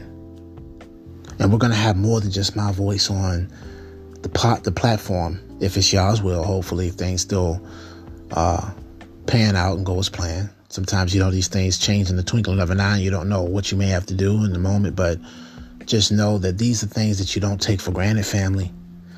And so there's so many scriptures I'm going to give you all that you can look at. Now, the Messiah and Sheol. When we start talking about the Old Testament, I want you to know that the whole volume of the book is about Christ. And for some of you who don't get that, it's because you haven't studied the Bible. You haven't looked into the Bible deep enough to know that. So I don't expect you to be on the same page with that or understanding of that. That's perfectly fine. A lot of people, though, do speak out of context through premature notions. They think they know the Bible and they really don't know anything, much of what they think they know. And I'm not saying that to be funny, but it's the truth. A lot of people love to speak on things they have no knowledge of. And I just don't understand that type of thinking, that type of behavior. It makes no sense. If you're going to speak on such things, know what you're talking about. Know what you're dealing with. Know who you're dealing with. And go from there, fam. It's not rocket science, family, but it's not something you just turn your nose up at either. Okay. Isaiah chapter 7, verse 10 through 14. It says, Yahuwah spoke again to Ahaz, saying, ask a sign for yourself from Yahuwah your God. Make it deep as Sheol or as high as heaven. Now, right there and then, we know that when it says high as heaven and then when it says Sheol, we're talking about two supernatural places. But Ahaz said, I will not ask, nor will I test Yahuwah. Then he said, listen now, O house of David, is it too slight a thing for you to try the patience of men, that you will try the patience of my God as well? Therefore the Lord himself will give you a sign. Behold, a virgin will be with child and bear a son, and she will call his name Emmanuel. That's in the book of Isaiah. Isaiah is in the Old Testament, fam. Who else do we know in the New Testament was called Emmanuel, meaning God be with us? Jesus Christ.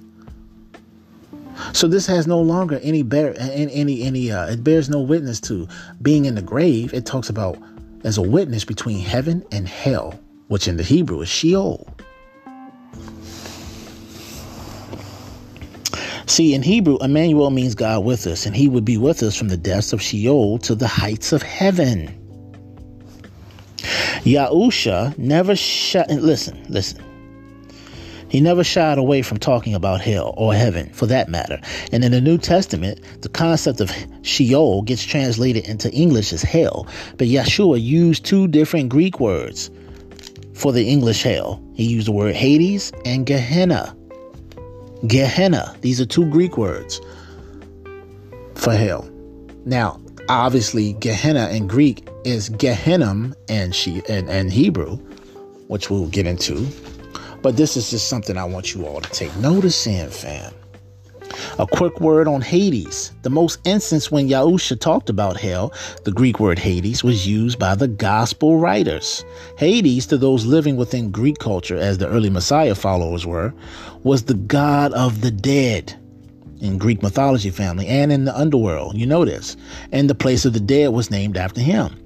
So like Sheol, the underworld was in great depths of the earth. But unlike Sheol, it had many rivers, all describing sentiments of destruction, hatred, pain, forgetfulness, fire, and wailing. And one of the places that the Greek people believed was a gate to the underworld was found in Peneus, later named under the Roman rule, Caesarea Philippi. So, and now it's named Benias. So in this town was a large, deep cave thought to be a gate to Hades, which you can still see today. And you know what? There are different places on this planet, family, that actually in caverns or whatever lead down to lower depths of the earth, which go through certain things like portals. And if you think that's too far-fetched, then you just don't know the world you live on. How can you prove that, Jay? Give me some time and I can give you a pretty good extended podcast to give you a good run for your money, because I'm going to tell you something. Where do you think all this hollow earth stuff comes from? Where do you think all this talk about Australia and the walls that they keep blocking? What do you think all the talk about certain areas like in Colorado, Arizona, Vegas, Nevada? Where do you think all these different places all over the planet, Jerusalem being one of the major ones, where these places where people go, Roswell and all these different things? That's not just speculation and conspiracy theories, family. They use those things as cover-ups to make you think so. But these are very, very powerful points of access points, which is why they're heavily guarded. It has nothing to do with military and all this stuff for land mass and practicing for wars and all this. Look, that's a front. They know that in deep down and underground bases, these entities are working with your government. I have given you enough information through a lot of podcasts for you to look into that, for that to not be speculation or speculative at this point. And if you're somebody who's new for the first time coming into this podcast and just now hearing this for the first time, well, I understand you may have doubt. I understand you may have questions. And I understand that you may be uncertain because you're a new person coming onto the show. But I've been doing this show for 4 years. And if you just haven't taken the time to listen to all the past shows all the way up to now, then I'm sorry to say this, my friend, but we just don't have time on Pharaoh Radio to explain it to you. Now, we will, as we move forward on this show, if it's y'all's will, we will go more into details on these things because these things are still relevant and they're about to come right. They're about to be literally opening these doorways right in our face to allow these entities into our reality that's always been here. So if that isn't enough by itself to give you any notion that what I've been talking about has truth and has been factual in a lot of ways, then again, you're just somebody who's just blind.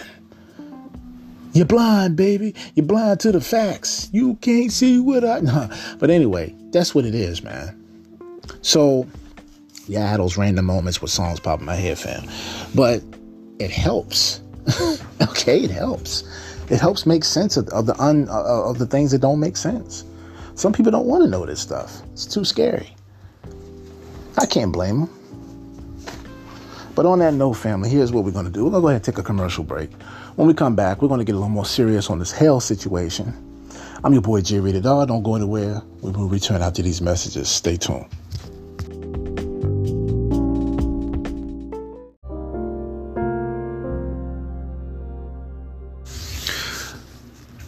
Hello, everyone. It's your boy, Jay Rated R. And I just want to give you a real quick prayer. Prayer for your life. Prayer for your day. Wake up in the morning. Be thankful. Even if it doesn't seem like there's nothing to be thankful for. Because the number one reason why we should be thankful is we're still here. We're breathing the Most High's beautiful air that he breathed into us, according to Genesis 2:7. And he made us and formed us from the earth, according to Jeremiah chapter 18, verse 1-6. Now, I'm not going to give you scriptures. I'm just going to simply say a good prayer, a nice prayer, and the Holy Spirit so that you can have a better day, a blessed day. And you all know, if you don't know, I've done podcasts that's talked about the power of prayer. So here it is. Dear Heavenly Father, I want to thank you very much for getting me up out of bed every day. Your will be done, not mine, on earth as it is in heaven. I want to thank you for all my infirmities. I want to rejoice in my sufferings because I know the blessings are coming afterwards. It is just a form of discipline for us to learn what your son, Yahushua HaMashiach, a.k.a. Jesus Christ, had to go through. And I ask that the Holy Spirit lead my words to touch the hearts of those who tune in to Pharaoh Radio, so that they can share the gospel with their friends, their family. And may you bless them, Lord, in their finances, in their life. May you take their depressions, their insecurities, their their angers, their depressions, and bind them and rebuke them in your holy name. I ask you, Most High, through your Son, Yahushua Mashiach, Jesus Christ, to bless all those who they come encounter with, to give them an anointing and to reveal yourself to them so that they may have an encounter with you personally, to know you are the way, the truth, and the life, according to John 14:6. Thank you very much, Father, for all that you do. Thank you for Pharaoh Radio and the Pharaoh Radio community. And I thank you for my life, my family, my friends, and I forgive those who trespass against me. In your holy name I pray. Amen. You see, guys, it's just that easy. It's not religion. It's just having a relationship with the Father, in which he wants to have with you more than anything. So take this time. Pray without ceasing. That means to pray continuously. Keep him on your mind. Morning, afternoon, evening, and night. In other words, all day. I'm your boy J Rated R. You are tuning in to Pharaoh Radio. That's my prayer to you all. Y'all stay blessed.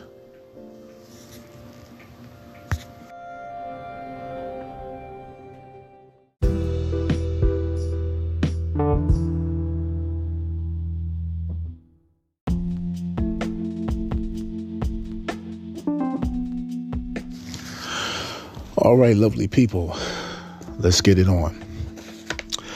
So we talked about Sheol. We talked a little bit about the word Hades, going into what it means in the Greek mythology. The Greek god Hades was the god of the underworld. And of course, we know in the Roman culture, Roman mythology, they have a lot of the same types of gods. We're not going to get into all of that. But I just wanted to point that out. Now, like I said, this is not going to be a very, very long show in comparison to all the other shows as you all have been getting used to me doing. But what is fascinating in these passages that we read about, the gates of Hades will not overpower it, right? We read that in Matthew 16, 13 through 18 and verse 21. We talk about how the Son of Man would be killed, and in 3 days, he will be raised on the third day, right? Now, what's fascinating, as I was saying about these passages, is that Yahusha stood in the village, which held many believed to be the gate of Hades. And, of course, he preached that the gate of Hades would never overcome his kingdom of followers. The gates of hell would never prevail against the church or the gospel. And so this depravity, the place that all God's following Jews avoided at every cost, Peter stood up and declared the divinity of Yahshua, right? And these were pivotal moments in those times, because he represented salvation. And a lot of the Jews did not believe he was who he says he was. And Yahusha was ready to declare his mission. Once he got on the cross, he died. His mission was complete. The prophecy was fulfilled. He would then be completely killed after a brutal beating he took and mockery and everything. The mockery didn't kill him. The beating did. Okay, the nailing him to the cross after he was badly beaten. And he gave his spirit up into the hands of the Father. Where did he go during that time of death? His spirit went down into Sheol, or Hades, right? Which we know in English as hell. And he went into Abraham's bosom and preached to the saints. He would not be bound by Sheol. He would rise up because he is the way, the truth, and the life. He's the resurrection. Okay. Anyone that believeth on him would also live eternally. And so you've heard me tell you these things a number of times. I'm going to also give you a bonus. I want you to all give homage to a very insightful man. He's a minister.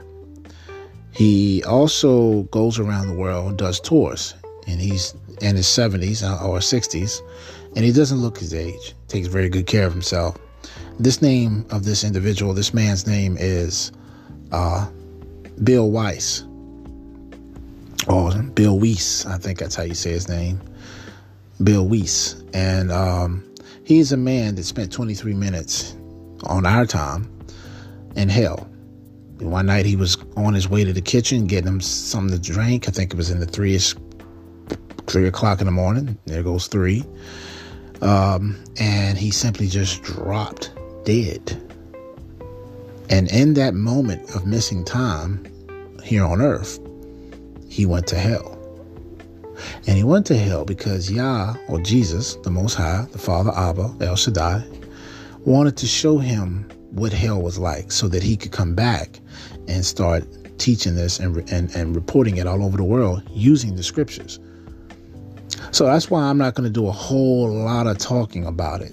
If those of you who are pretty much interested, you like watching YouTube videos, things that have sound doctrine, a sound mind, you can't believe everything you hear and see, family. You can always take things in with a grain of salt. But I urge you all to use this time after you listen to this podcast to look at that link. And he has one of many. I'm just going to send you one because you can go on YouTube and simply just look him up. And he's all over the place talking about the same things, trying to show people the importance of why salvation should be taken seriously, why you don't want to go to hell, and what the myths versus the facts of the Bible are and experiencing hell. And I think if you give this man time to explain himself, you'll find what he says to be very insightful, highly important, and something you do not want to disregard or just blow off. We can't make anybody believe nothing we tell them. We can't make people act a certain way. We all have to fend and take into account our own responsibility of being responsible for our own actions. And we all want to do the best we can, as simply as much as we can. And that's why I'm taking the time, because I love you all. Whether you know that or not, believe it or not, or love me back, it doesn't matter. And I want to do something right because Yah's watching. He's taking all this into account. He's looking at what I'm doing, what I'm not doing, and all the rest of us. And you never know who may take this to heart, turn their life over to Most High, to Christ, and you may have saved somebody.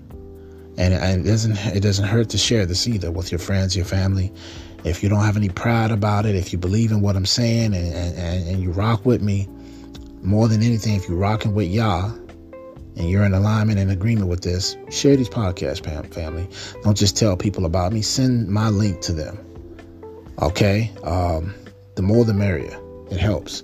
I know people right now, they're supposed to be, and I say people, I mean more than one, plural. I'm speaking plural. Literally. I know people who know me, who know I do this. Podcast is a way of life. And they know I represent a lot of different things I speak on, but I put Christ in all of it. And they won't share not one podcast with their family, their friends, their acquaintances. They will not share it. And these are supposed to be family, friends, people that know me personally. And I'm speaking plural. Okay. So I'm going to tell you something. I've had more people who don't know me that listen to Pharaoh Radio find what I say and do more creditable and have relied upon more so them spreading the word, speaking on my behalf, giving me a mention to someone they know more than I have people who know me personally and have yet to support me in that kind of way. I'm telling you to know. But see, what really gets me, family, and I know a lot of you feel this way. If you've been involved in something, I've tried to put people, you guys know I've given folks of all caliber shout outs on my show. From guest appearances, I've made mention of people that have supposed to have been coming on the show that never did make it. You know, I've given shout outs through commercials for other people. I've sent business to, I've sent a lot of business to other people just by mentioning them and putting them in the ads that I do. And I don't get paid for that, fam. I don't get paid for that. You think most of these companies to advertise you are going to do it for free? No, they're going to want some money for that. They're going to want a fee for that. I've never charged nobody to mention their business or anything. Now you think about that. And there are so many people that were supposed to have been on the show. I'm talking about from celebrities to just regular brothers and sisters doing decent or regular or doing good in their life. I've always wanted to give people a chance to be recognized. No matter what your ethnicity, background, and all that was. When you come on Pharaoh Radio, I always say come as you are. Be yourself. There's no filters, there's no censorship, there's no BS. And I still stand by that. I don't care if you have a different faith. Long as there's mutual respect and understanding, you have an open forum. I've done questions and answers for people out loud to give them some shout out. I mean, whatever the case has been, I have tried many different things. I even tried at one time trying to do a prize back giveaway of money to so many listeners who would donate. I would take some of those donations as I was trying to build my platform here and give to you all to give back to the community. And, you know, it doesn't help much when you're doing all these things and have all these ideas yourself. And either people can criticize you for doing it or they're not helping you do it any better. And I have tried a lot of different things. It's been trial and error. People have come, people have go. Some people just are really busy and they don't have time. But I have given anybody that's ever been on this show an open platform to not only express themselves, but to be an introduction to what they do, to you all, my audience, and to others. And all I've ever asked of anybody is just do me one favor outside of showing mutual respect, and that's just mention me to people that you know, if you really believe in what I'm saying and what I'm doing. I'm not worried about catching flack. I'm not worried about if people think I'm crazy. I'm not worried about any of that. If you believe in what I'm doing, and if you really rock with me, this is how you put people to the test. You see how much they support you, how much they put you out there, how much are they bragging on you, how much are they promoting you and marketing you, how much are they doing that, how many of them are doing that you know and even don't know. That's how you know who is who. At the end of the day, you can give me all the explanations in the world why you ain't doing it. But if I can see you doing that for other people, if you can send me a YouTube video, if you can do, if you have all these numbers yourself, marketing, if you're selling a book, if you're doing all these different things, you can do those simple things that don't cost you a thing. And I'm saying that to say this, family. That's what the salvation of the Christ is like. He gave you a gift. It's free. Take it. Because how many of us are willing to give a gift back if it's free and it comes from good stock, comes from a good place? You know, in a lot of countries, it's offensive to give back a gift. It's offensive to not accept something because these people are giving you what they have. They're making you a part of who they are. They're submerging you into their culture. And the least you can do, whether you really want to be a part of it or not, is to be thankful. The Bible says to be thankful in everything that you do, no matter what, even through the bad things. You know why? Because it builds character. It builds discipline. It builds an understanding of being truly genuine. It makes you appreciate the things that most people take for granted. You see, we are always putting the Most High on the back burner. I have been guilty of it in my past, too. And I've tried to make it a concerted effort nowadays to be more consciously aware of not doing that. No matter what I'm doing in my personal life, I always say, thank you, Jesus. Thank you, Yah. Thank you, Father. Thank you for getting my butt out of the bed this morning. Thank you for giving me another day. Thank you for allowing me to go through another experience. If I didn't like the last one, at least I'm here to get through this one and learn from it eventually, or hopefully. At least I'm here to have an experience. Because if I was in the afterlife right now, what would I be doing for all eternity? Have I made anything? Have I done anything that can be left as a legacy? Not for myself, but for others. See, I don't like being fake in no kind of way. You know, some people are smiling in your face when things are cool and calm, or when you just have this particular relationship with them. But then on another time, if things aren't on the up and up, you don't hear from nobody, man. Now, this is the right way to be. If you have nothing good to say, it's best that you don't say anything. Now, where am I going with this? I'm comparing everyday life to what the Bible is telling us right now about hell and heaven. You don't think Yahusha had days where he was tired, frustrated, probably almost ready to quit? But whose will was he carrying out? Not his will, but the Father's. Did he not say when he was young, when his mom and them were traveling, Joseph and them, and they lost him for a couple of days and they found him in the temple? And he says, where were you? And he said, did you not know that I would be about my Father's business? See, this is all a grand scale. It's grand design. It's bigger than us. Individually, we have a say in it. Yes, we have a part in it. That's why we're here, to experience it. But it's bigger than us. It's bigger than J-rated R. It's bigger than you. It's bigger than life itself. Because who gave us this life? Who breathed life into us? Who are we really? And who should we really be thanking for our opportunity? Even if you compare your life to somebody else's and you don't like kind of where you are right now, as I have done many a times, you still have abundance. You still have a life. You're still blessed. You have richness and health. And maybe the health isn't the best, but you're alive. Make it count. You know, I have been through a lot of different lessons. Some I've failed, some I've passed, some I've went back on, a lot of things. But the one thing I can say I'm really appreciative of, no matter what the outcome is that I got a chance to experience it. I got a chance to learn from it. But maybe did I always learn from it what I should have? Did I always take to the lesson as I should have? No, I didn't. And no, I haven't. And a lot of now in a lot of instances. So take this serious if you don't take anything else from it. At least look at it respectfully and say, you know what?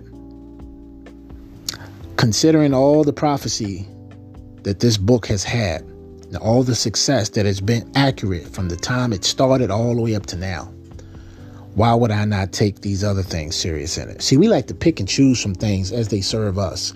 We like to use things that fit our narrative. We like to use things that make us look good and we benefit from. But all the other rest, we throw it away. You always heard the saying, take what resonates, throw away what else doesn't. That's don't ever do that.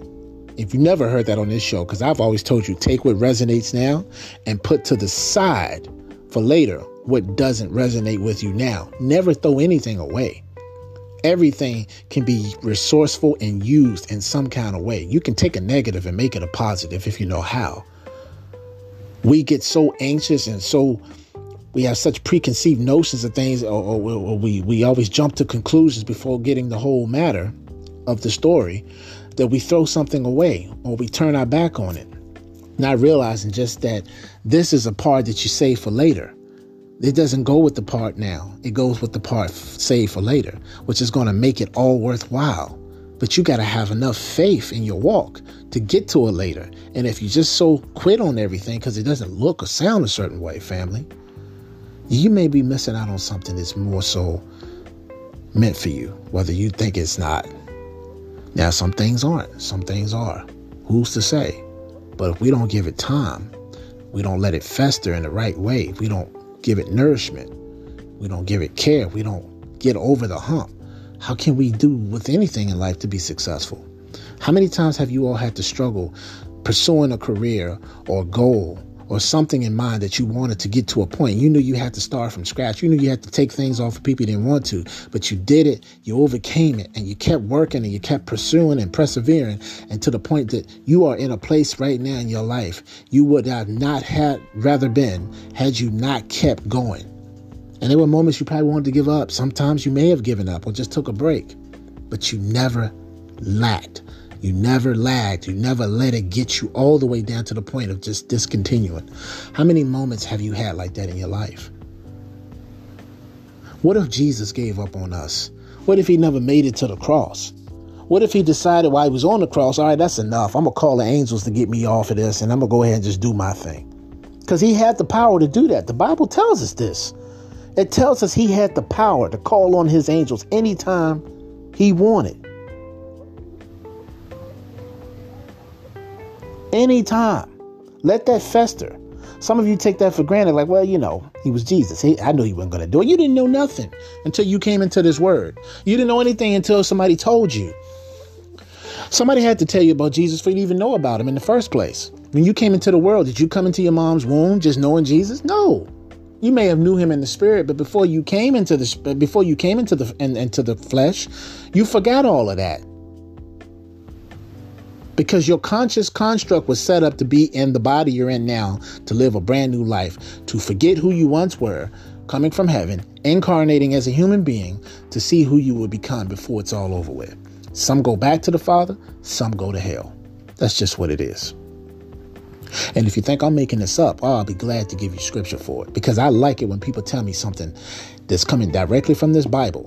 J-Rated R would never give you what he thinks. I mean, of course, I'll give you my opinion about a lot of things. But if I'm using scripture, I'm glad to go to the book, because this is the word that never will cease. All things will die. All things will be destroyed. But the word of the Most High, because he is the same, he is forever. His word is the same. And his word is forever. And it's the same yesterday, today, and forever, will never cease to exist. The word tells us this. So yeah, I would love for somebody to say what I'm saying isn't in the Bible. Please show me where it isn't, and I'll show you exactly where it is. And I don't say that with an ego. I say that with confidence, with passion, and with righteousness, because I take this word serious. Now, do I do everything I'm supposed to? No. Why? Because I'm a human. And that's no excuse to give yourself a reason to sin. No, that's just being honest and factual. That's nonetheless more factual, and it's nonetheless less truthful. It is just a simple fact. We are in sinful, corruptible bodies. We're going to make mistakes. And that is what it is, ladies and gentlemen. Get over yourself. Get over the hump. We are all in this together, whether we like it or not. Hell is real. It's like heaven is real. Just because you haven't been to other places in the world doesn't mean because you haven't been there, it's not real, does it? So who are we to say what is and what isn't if we've never explored the option? Now, I'm not suggesting you kill yourself or try to have an out-of-body experience through near death to see if hell is real, because you might not make it back, and you might go to hell and you may not come back. So that would be the dumbest reason. Now, I know a lot of you want to be scientists and test the theory. I'm not telling you to do it. I'm telling you not to. But all I'm saying is everything has its time. Everything. I take all my experiences, family, and I internalize them, and I put them in, on a lot of them in these podcasts to help a lot of you going through similar situations, similar thoughts, similar reactions, certain questions you may have, certain inquisitions that you may have, certain thoughts or curiosities that you may have. I either can share them because I too have had them or have them or have been through them, and I can give you another way to look at it so that we can look at it even deeper together. That's what it is, family. The Bible tells us to comfort one another with these words. I can't give you any more than that. And I'm sorry if I don't have $1 million to give everybody. J-Rated R is just like anybody, trying his best, trying to learn as best as he can, to work with what he has, to do better than what he has, or to get back to what he has, or to be better than what he was. That's all the goal is for any of us. So if you're going to be hard on somebody, first be hard on yourself. And the reason why I say that is because if you expect somebody to give you a certain type of respect or patience, you got to be willing to give that to them. And I speak for myself first and foremost. The same thing with the Most High. He's not lacking or slacking in his promise, family, on coming back. You know why it seems that way? It's because he's what the Bible says and calls he's long suffering. He's long suffering. He's trying to give you and I a chance to get right so that when he does come back, we'll be ready. 2 Peter chapter 3, verse 4 says, let me go ahead and start with verse 3. Let me just read 1 to 4 to give you a reason why I'm giving you this.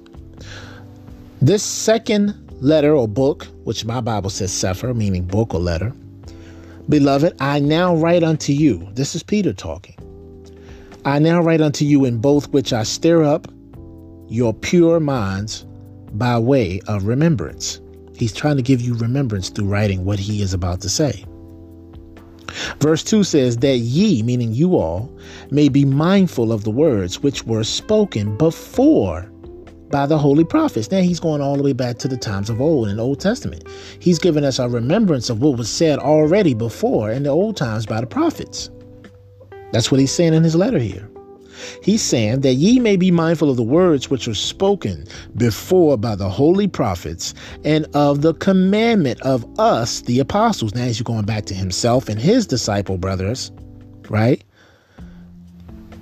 That's spoken of by the holy prophets and the commandments of us, the apostles of Adonai, meaning the Lord, and the Savior. Now here's verse 3. Knowing this first, that there shall come in the last days, that's times now, scoffers. A scoffer is a mocker. If you didn't know what that meant, people who make mockery of something or scoff at something, to speak very lowly of something, to condescend. In the last days, scoffers walking after their own lust, verse 4, and saying, where is this promise of his coming? Him meaning Jesus. For since the fathers fell asleep, all things continue as they were from the beginning of the creation. So that's telling us, even though even back then, since the times of beginning, this has been prophesied, this coming Messiah. So then he comes. They kill him. They don't accept him. But that's still part of prophecy. He fulfills it.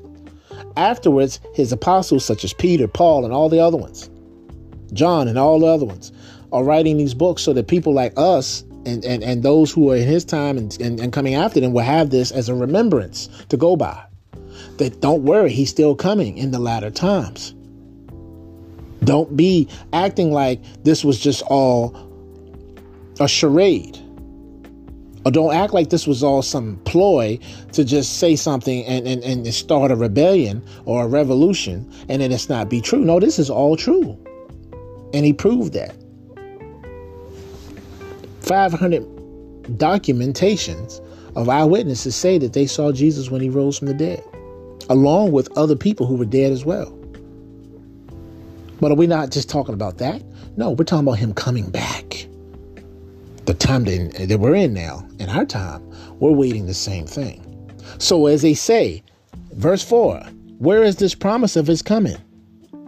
Verse 3, knowing this first, that they shall come in the last days, scoffers, walking after their own lusts and saying, where is this promise of his coming? Now let's skip from verse 4 to verse 9. And verse 9 says this, Yahuwah is not slack concerning his promise, as some men count slackness, but is long-suffering to usward, not willing that any should perish, but that all should come to repentance. But the day of the Lord will come as a thief in the night, in which the heavens shall pass away with a great noise, and the elements shall melt with fervent heat. The earth also and the works that are therein shall be burned up. So in other words, people are making mockery of this second coming, or the coming back of Christ. Some of them don't even believe he was an actual person. They think he's a remnant or a rendition of things taken from a collection of other people who actually existed in the Hebrew. I mean, not in the Hebrew, but in the other cultures, such as the Egyptians. That he is really Heru, Horus. And that there is an element of different things in the Bible that were taken or stolen from the Anunnakis, the Sumerian doctrine, the Egyptian doctrine, because these cultures are supposed to be older than the Bible, right? So why would we be expecting a Jesus, which is not actually his name, as we also want to hear other people say, because they didn't use J's in the Semitic languages back then. I've already did all this podcast on these things, family, but I'm just making a mere point about it. What I'm saying this is because people view hell the same way. They don't believe it. It's fairy tales. It's a good time story. It's to keep people in check. It's something that was taken out of context, something that was exaggerated through hyperbole to control people and through religion. And I won't say that religion wasn't created to control the people, because it was, but the Bible isn't religion, family, as we've been told. Denominations have become religious, not the scriptures. This is a spiritual book, no doubt about it. It's a history book as well, but it's not a religious book. And I'm not saying religion and the definition of it by itself is bad. If you're a religious person, that's not a bad thing. I'm using the actual etymology of where the word comes from and how it's being used against us in a society where it has become bad. So that's why I tell people I'm not religious. You can't put a label on me. You could if you want to, but you'd be falsely doing so, because I'm telling you, I'm not religious. I'm non-denominated. Was I raised in church and through religion? Yeah, I was raised a Baptist. And I'm not picking on anybody that is a Baptist or into Catholicism as a Catholic or Methodist or Presbyterian or any of that, or Jehovah's Witness, Seventh-day Adventist. I'm not picking on no one. I'm not making fun of you. What I'm doing is attacking the religion, the denomination, the etymology, the ones who started it in origin, the ones who did it for nefarious purposes, things that were deceitful, not for the true purpose of the scripture. Because if that was the case, there wouldn't be a dividing of the word. There would not be all these different denominations of what they consider the truth. If you're going by the one true Bible, everybody should be on the same accord.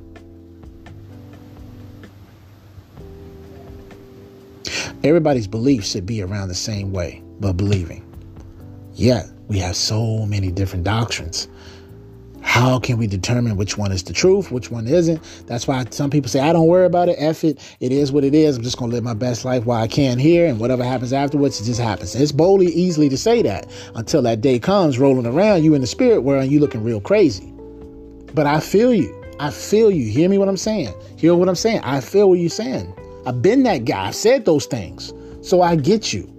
I get you probably better than you get yourself because I've been there. But you got to know I've changed for a reason. No, I wasn't indoctrinated. No, I'm not under some type of mind control. No, I'm not under a spell. I've been through all that. I had to come out of religion, get into the world, get into other forms of doctrine to get back to where I'm at. That's how deep it is for me. So on a personal level, not to mention the spiritual experiences I've had, to go along with these things, to give me even further reason to question things. That's why I'm sharing these things with you all as much as I can, in the very littlest bit that I can, and the very segments that I can. And I'm not giving you everything I can because it's just so much. But if you take bits and pieces of what I've already discussed and watch how I've grown along with you throughout these last few years, as well as share information that other people were telling me to keep quiet. Oh, I've had people tell me I shouldn't tell you guys certain things. I've had people say, well, this falls on the ears of the deaf, dumb, and blind. And you know what? At times, it would make more sense to believe that, because sometimes you do feel after all the hard work you've put in and you share with people, it goes over folks' heads. And it's not that you're upset that happens, because you understand this is advanced to a lot of people. What makes that statement, deaf, dumb, and blind, makes you want to sometimes agree with it is because people treat it as if it's nothing. They treat you as if you're nothing. The value that you bring to the table, the asset and having knowledge, the greatest commodity that you would sometimes can't even fathom. Knowledge is the greatest commodity there is. Some people will pay through the nose to have something or to know something no one else knows. And they will pay through the nose if they got the resources and the money to do so, to keep others ignorant so that they can easily be controlled. But yet you get it for free and you don't understand the value of what you're getting. So I can understand why a statement that was made to me by someone very close to me said, why are you giving this information to the people? It's only going to fall on the deaf, dumb, and blind. And yet here I am begging practically anybody that's willing to help me spread my word. Or no, let me rephrase that. Spread the word of the Most High, but spread my podcast. Send a link out. Promote me. Some people only do that when they like you, or when you're brand new to them, or whatever the case is, or if you're doing something for them. And I understand, give a little, get a little. Put in, get out. Right? Deposit, receive. I get it. Okay? Scratch my back, help scratch yours. Well, it all depends on what we're scratching here and what the purpose of the scratching is in the first place. Because if it's something that I don't agree with, I can't go along with that. But if you're supporting what I do, you like what I do, you believe in what I'm saying and believe in what I'm talking about, you can support me for free, if you don't mind. I mean, hell, I usually have to pay people, Just like you would any type of advertising company or marketing company, you pay people to put your stuff out. You give them work, okay? You give them, it's a win-win, okay? Then you do it yourself. Free promotion. But I mean, it just hurts to have people that supposed to support you, believe in what you're doing, always telling you, you need me, I got you, I'm here for you, blah, blah, blah, yada, yada, yada. You hear that stuff throughout your entire life, man. And when you finally use that time in your life to ask those same people, hey, can you help me with this? Hey, I really could use that help that you said, you would, anytime I need. And I'm a prideful person in the sense of asking people for stuff, man. I have struggled like you wouldn't believe, all because I didn't want to ask somebody for something. Because I'm either used to getting it myself, working hard for it, or if I ask something of you, it's very little. So it's nothing that's going to cost you anything, or it's going to take too much of your time out. Just knowing that you're willing to take your time out for little old me over here means a lot to me, because I would definitely do it for you without even a second thought. And when you give that type of energy, and when you give those type of those vibes, and you don't reciprocate those, or you don't get it reciprocated back to you, it weigh on you if you let it. It does. I'm not, going to beg anybody for anything. I think some people just want you to beg them just so they can feel empowered or something. It's maybe ego driven. I don't know. But if I had to, for certain reasons, I'd do it. But I'm not going to do it. A lot of times we always say we rather suffer than to sell out. And that's a true statement for me, depending on what that is. If I got to compromise who I am as a person, if I got to give my soul up, my integrity, if I have to, and then you can call it pride all you want, but let's say if you had to sell your soul, if you had to sleep with somebody to get a part, to get a role, to get advanced, to get promotion, rather than just working and being acknowledged for your mind, for your skills, your professionalism. If you had to sleep with somebody to get that role, how fair would it be to somebody who's busting their tail to work just as hard, but doing it the right way, trying to get that position? Well, all you had to do was get on your knees and blow somebody off, or take it up the butt, or to be somebody's role player. Now, how much value do you really have in yourself? How can you really write your own meal ticket if every time you turn around, you got to bend over to get it? And some people don't find nothing wrong with that. They say, well, I got to do what I got to do. I got mouths to feed. I got bills to pay. I understand there's times we all have to stoop low to get what we want. We may not like what we have to do, but we try to block those things out and do them. I get that. But family, as the Bible say, what would it profit a man to gain the whole world and yet lose his soul? And what would he exchange for a soul? In other words, was it ultimately worth it in the end? Whereas if you just came to Christ with a little patience, a little faith, if you had just prayed and kept working hard like he tells you to do, he would have gave it to you himself. He says, focus on me and all of the righteousness that comes with it, and all other things will be added unto you. So why take the shortcut when it's going to cost you in the long run, as opposed to taking the long walk and reaping your benefits later? Everything may not come in this life, fam. We're only out to get what we got now. And we don't know what the next life guarantees us. That's why we do a lot of these things. I get it. But the reason why we're having this podcast today is because hell is waiting. Hell is right at the door.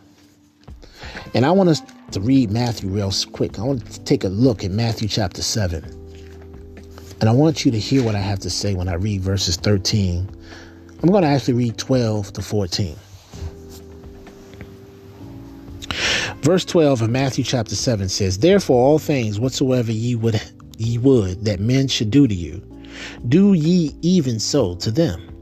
For this is the Torah, meaning the law and instruction, and the prophets.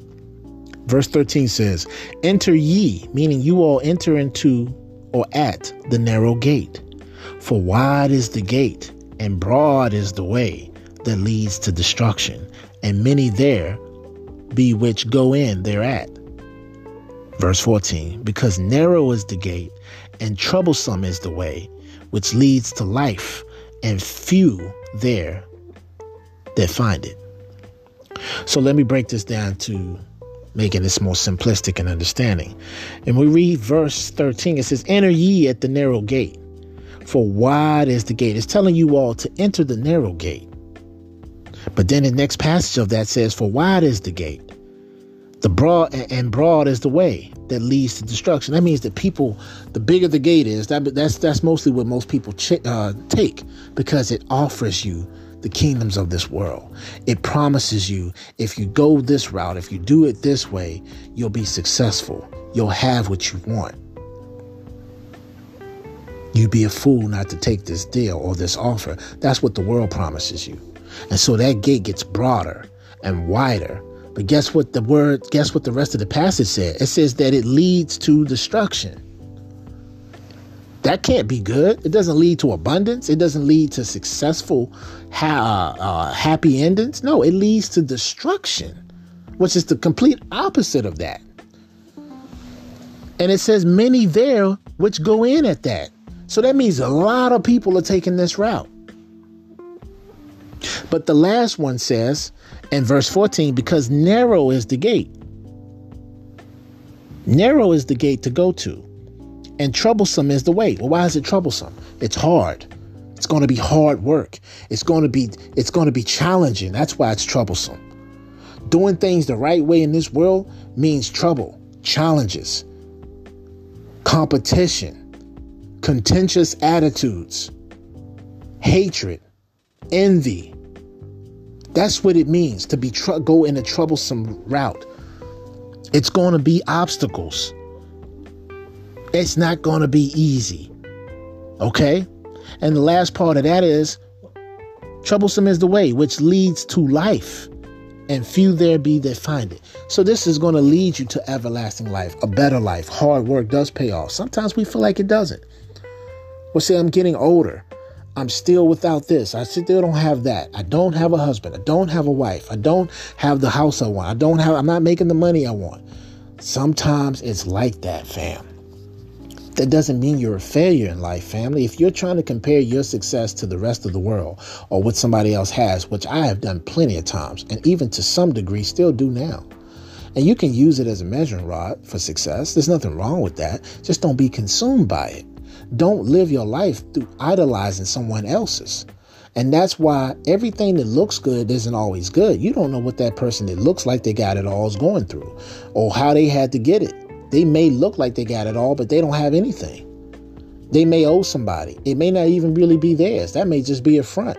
But what you got, you had to work hard for. Yours is yours, and yours alone. And it's only given to whoever you want to give it to and share it with. And whether it be valued as something of significant value to somebody else, choose wisely who you give your stuff to, who you share your stuff with. Because if we stay in Matthew chapter 7 to what I just said, let's read verses we're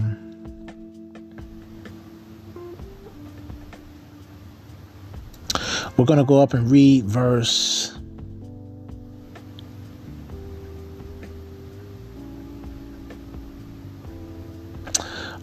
we're going to read verse 6. In Matthew chapter 7 verse 6 says, give not that which is holy unto the dogs, neither cast ye your pearls before swine, lest they trample them under their feet and turn again and rend you. Now, what that's basically saying is, don't give things of value to people who are not worthy of it. Don't share in the pleasures and the pleasantries and giving your treasures and your secrets to people who don't have the respect to value what you have to offer. Because if you give it to, as the Bible says, if you give that which is holy unto the dogs, or if you cast those pearls unto swine, they'll trample them under their feet. In other words, they'll treat it as if it's nothing. They'll crap on it. If you have worked hard and you trust your funds with a crook, all of what you've worked hard for will be, in that moment, taken, stolen. Now, that's how Satan is. He's the what? He's the destroyer. He's the killer. He comes to kill, steal, and destroy. See, I'm not going to give you all these scriptures on hell tonight.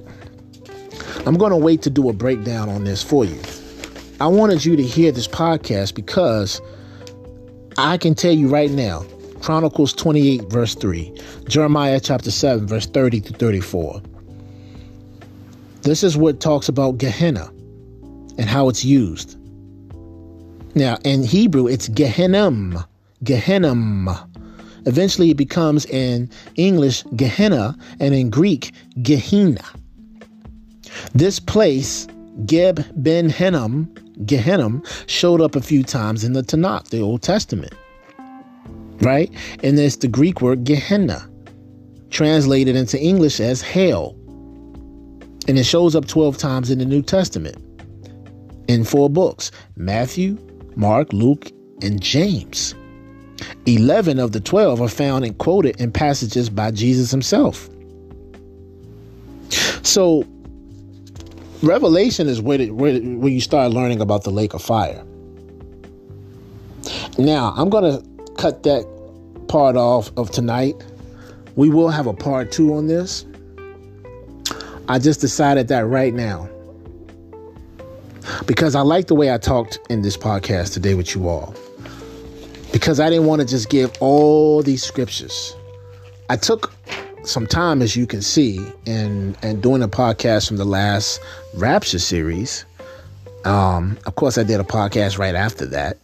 But I took some time because I wanted this to fester for some of you who really like to take the Bible serious enough, where you're starting to look into it now. It's starting to reach you a little bit. Yah's starting to tug at your spirit. He wants you to start getting more into the word. And let me tell you what it's really about. It's not about religion. It's not about even knowing this Bible wholeheartedly. You know what it's about? It's about having a personal relationship with the Father. Talk to him just like I'm talking to you right now in this podcast, or like you talk to anybody that you do know in the physical. Just talk to him. Just say, hey, how's your day? You know, I went through this today. Obviously, you know everything I go through. You know what I'm going through before I go through it. But this is just what it is for me. Let me talk to you. That's how you develop a bond with them. And you may think you're talking to yourself. You may feel stupid at first. I don't know what you think.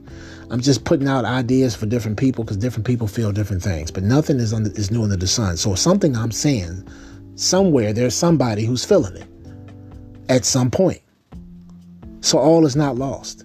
Because whether you're not that person, there's somebody else that may be tuning in that is that person. So I got to think on a multitude of levels and not just on a level of where are you right now? Because I'm one person talking to many people that's listening. And that's how you got to think when you're talking on a show, a podcast, or in front of a camera or on the mic. You got to think in a different array of mindsets because we all at some point are going through these things. Do you know that each one of you with your own mindset is a symbolic representation of a multiverse? If I were to look at myself, have you ever seen the movie Next with Nicolas Cage? It was a movie where he had these abilities to see many different options at once. He could look at a multitude of things happening to see what would be the best or the worst way to go about something. And depending on which way he went about it, he already would foresee what it would be if he did it that way and how it would have benefited him versus not benefit him. Well, we don't have that option, do we? We only know when we do something through trial and error. But if you take the people, for instance, if I can take 10 people and put them all in a room, give them a survey and ask this one question to see what the answer would be, there may be some who say the same thing, some that say similar, some that say completely opposite. But guess what those 10 people represent if it was an individual person? They all would represent 10 different ways of thinking. Some would be the same. So you'd have to really narrow it down. It's not really 10. 2 of them may think exactly close to the same. 1 may say something similar, and then there may be another 3 to say something totally different. So you're looking at a guesstimation of 6 out of 10 different ways to do something. It just all depends on those 10 people, too, because if you get 10 more people, you may get something else that may be somewhat similar, but you may get a totally different point of view on it. And then you'll look at it and say, how could they even think that way? Well, that's because that's a perception. My point is this. Imagine me or you or anyone that's talking to a group of people. How do you reach all these people in one time, telling them the same thing? You stay in your lane. You speak what you know. You don't go outside of that. How they take it after that is on them. And this is where questions and answers come in, fam. You have to evaluate and assess a situation And you learn through trial and error. The Bible presents itself to you not only in a factual way, and you say, how is that factual? How do I know that's real? You test the spirits. You prove all things. The Bible tells you, put it to the test.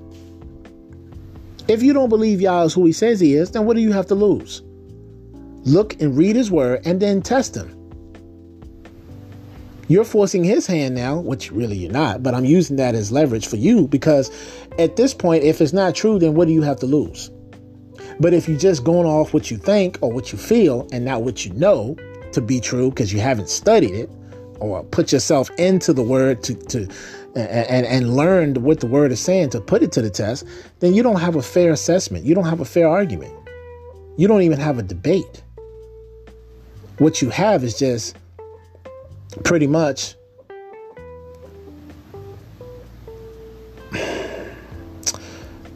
you're creating something to happen, hoping that it transpires. Or you're not even hoping that it transpires, you're just hoping that it die out. And that's a form of conspiracy. Conspiring to do something without actually doing it in hopes that it may not or may be true.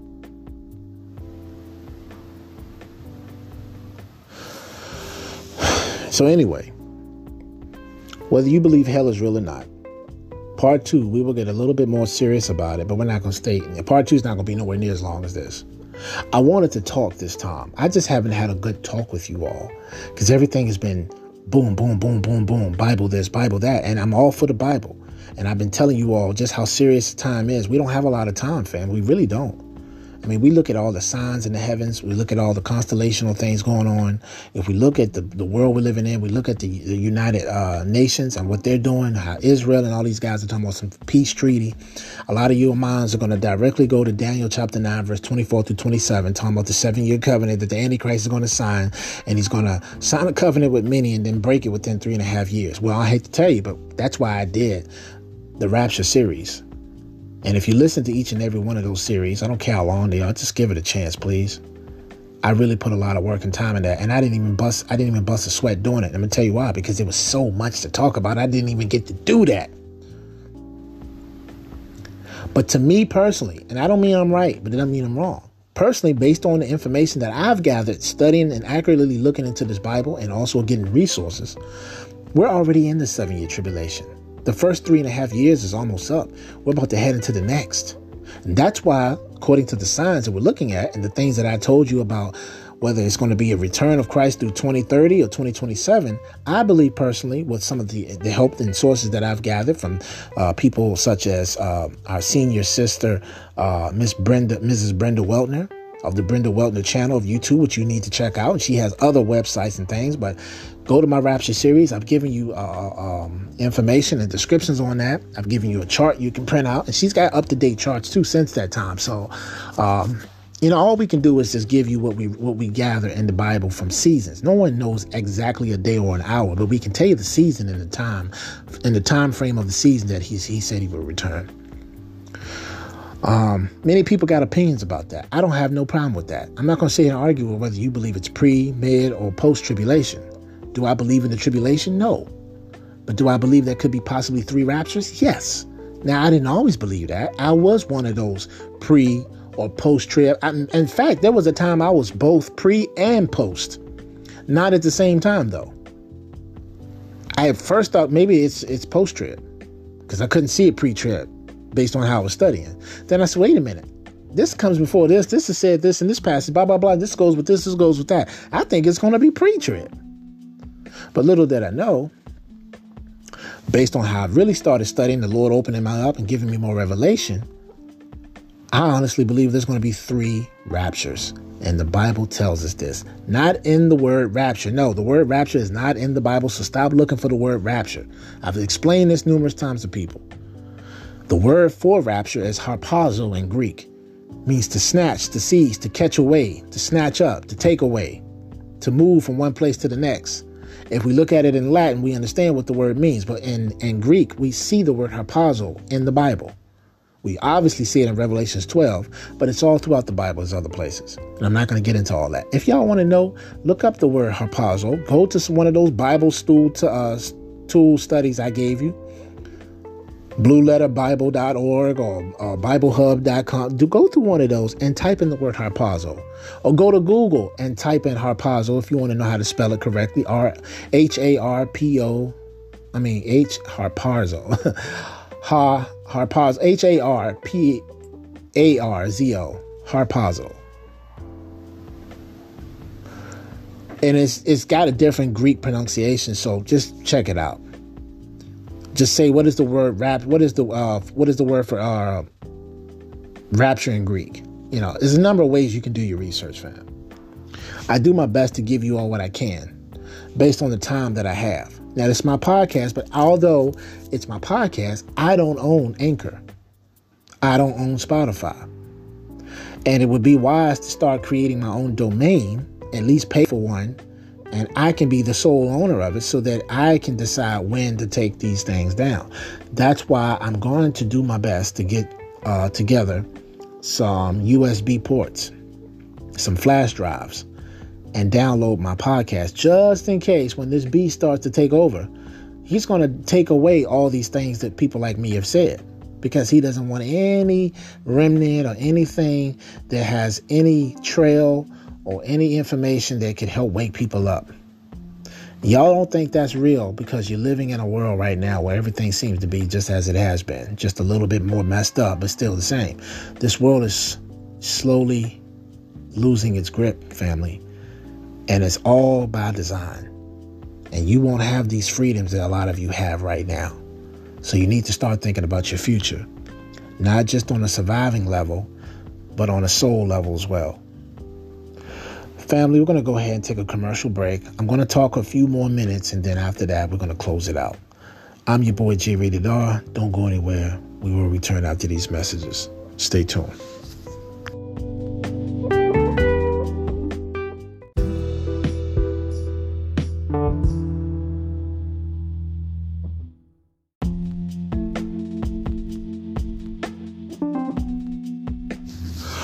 All right, family, we are back. And we are talking about hell, Sheol, Hades, Gehenna. Now, in our part 2, which won't come out right away, it'll probably be within a week. I'm just going to be honest with you because there's some other topics I want to discuss. We're going to be putting out 2 and 3 podcasts, trying to double up here because time is of the essence. We're in the month of October. I don't know what you all, or those of you, what you know about Revelation 12 sign. I don't know if you understand also not only that, but the difference in what we're seeing in our society. Scripture is coming true. Now, family, I'm going to tell you this. If you haven't, get yourselves right. That doesn't mean you got to be walking perfect or acting like you're holier than thou. First of all, let me make something clear about that whole holier than thou thing, because I really hate when people say that in general. You can't pretend to act like you, well, you can pretend. Of course, you can pretend to do anything.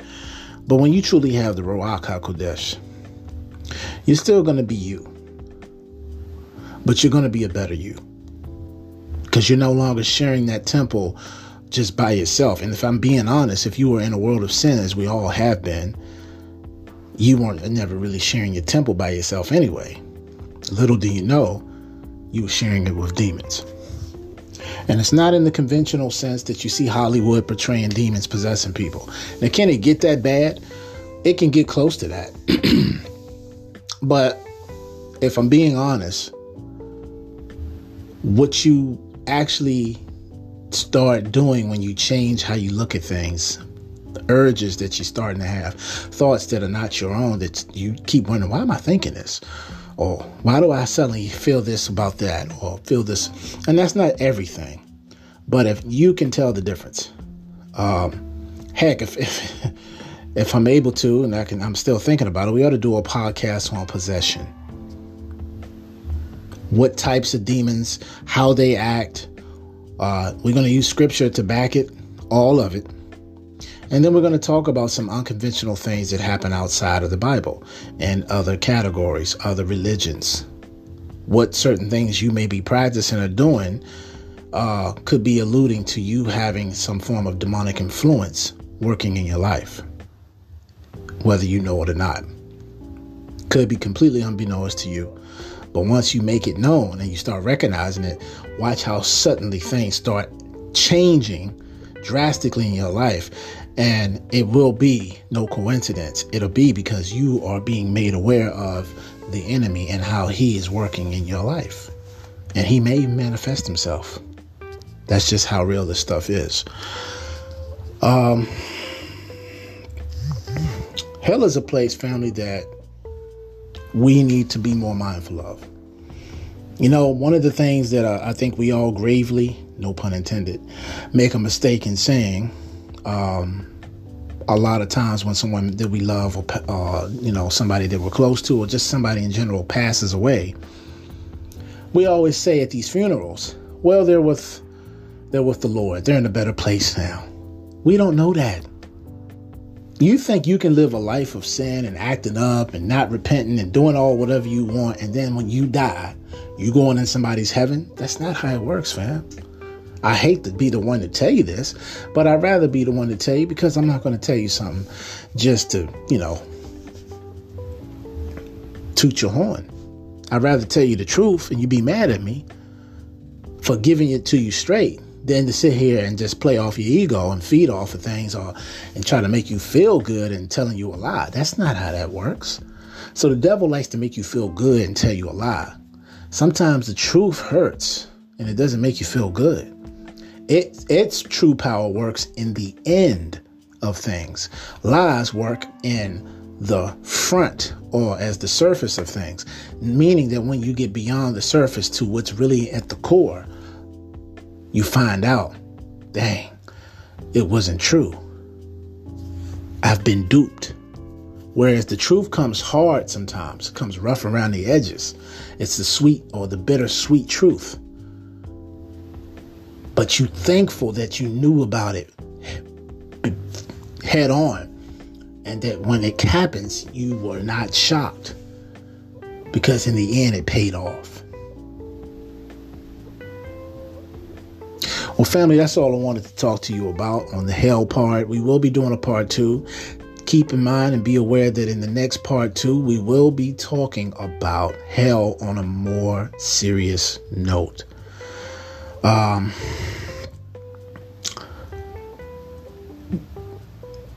I miss having that talk with you all, just straight talk. And there's nothing wrong with any of the podcasts we've been having. I mean, I think they have been more than beneficial. I think they've been more than amazing. And I'm not trying to toot my own horn here, family. I'm saying it because the Holy Spirit has led me into some wonderful talks and information to show you all and to share with you all. And that's how it should be. Rather than getting out here, blowing a bunch of smoke and mirrors and worrying about what some celebrity had on, what such and such is doing on Instagram, how somebody got this and that going on Facebook. Some of y'all's responsibilities and priorities are in the wrong place. Some of us are too damn grown to be sitting here acting like immature children, worrying about a pair of Nikes, the new Jordans are out. And while we sitting here having nostalgic moments playing R&B, when we should be in that word every day, when we should be praying more for people we love and don't know, and supporting those who are trying to get somewhere in life. We should be looking at what's going on in the skies at night, paying attention more every night. We ought to be reading the word. We ought to be watching the news. We ought to be looking at our brothers and sisters' channels to see what is of value, what's more of an asset. But instead, what are we doing? We still worried about shaking our butts, wearing half-naked clothes, flexing our muscles, worrying about who won the football game last weekend. Now, don't get me wrong, fam. I am a fan of sports. There's still some R&B songs. If they're not too dirty, I can still vibe to them. Just because I'm doing certain things don't mean you got to do it. I'm not saying my way is the way. I'm not saying it's end all be all. Of course, you boy knows I have my position. You have yours. We're all in this together. No one is better than nobody. And so before any mind start wandering or these demons start talking to you in a negative way and getting your mind thinking on something you shouldn't, I'm here to tell you that's not what it is. I am honored to be able to speak my mind on my own podcast, say how I feel, share what I've witnessed and experienced, what I'm learning, what I struggle in. I give you all a whole lot of me that a lot of people don't give you because they have an image to uphold. They have an image to protect. And it's not for everybody to know your business. There is a such thing called privacy. We've just gotten so used to society putting everything and all their biz on camera that people pretty much live their life behind a lens now. And it can be any regular, average Joe. It doesn't have to be anybody in particular or anybody that the world deems special. Anybody can turn on their camera if they have internet, say, hi, I'm such and such, and go from there. And then that joint go viral. But if we don't take the time to acknowledge those we have in our life, when tomorrow isn't promised. Let me tell you something else real quick. I ask you all this. I'm going to share this with you. I recently have just lost 2 aunts in 1 week. Literally. I lost 2 aunts. One was on my dad's side and one was on my mom's side. I also, one of my cousins, who happens to be, I happen to be double kin with, those were both her aunts too, on both my dad and my mom's side. Because you see, her dad, who's been passed away now a couple of years. Her dad, my cousin that is, I'm not going to say her name. On my mom's side is my uncle. And see, my mom's mom, who passed earlier this year, my grandma, she was the older sister to my cousin, whose dad I'm referring to, who died a few years ago. Now, that's on my mom's side. Now, on my dad's side, that same cousin that I'm telling you about, that I'm double kin to on both my mom and dad's side, her mom is my dad's sister. So you see, on my mom's side, she's my second cousin. On my dad's side, she's my first cousin. And that same cousin that I'm referring to, her husband dropped dead last weekend. Well, not this past weekend, but the weekend before last. This past weekend, she was burying her husband. Burying her husband. So she's not, and then I just found out, that same cousin, that on her husband's side of the family, his aunt died just a day after he died. So she was dealing with the loss of her husband, her aunt-in-law, if I can say that. Then a week too later, not even a whole week later, she loses our aunt on my dad's side and our aunt on my mom's side. And that funeral for my aunt on my mom's side is this weekend. So as you can see, family, you never know what somebody is going through. You never know what people are dealing with. And I just found out that same cousin, she didn't tell nobody, but I just found out today, as a matter of fact, that she has diabetes so bad that she's starting to go blind. But she didn't tell nobody this. And she's just in her 40s. Her late 40s. So,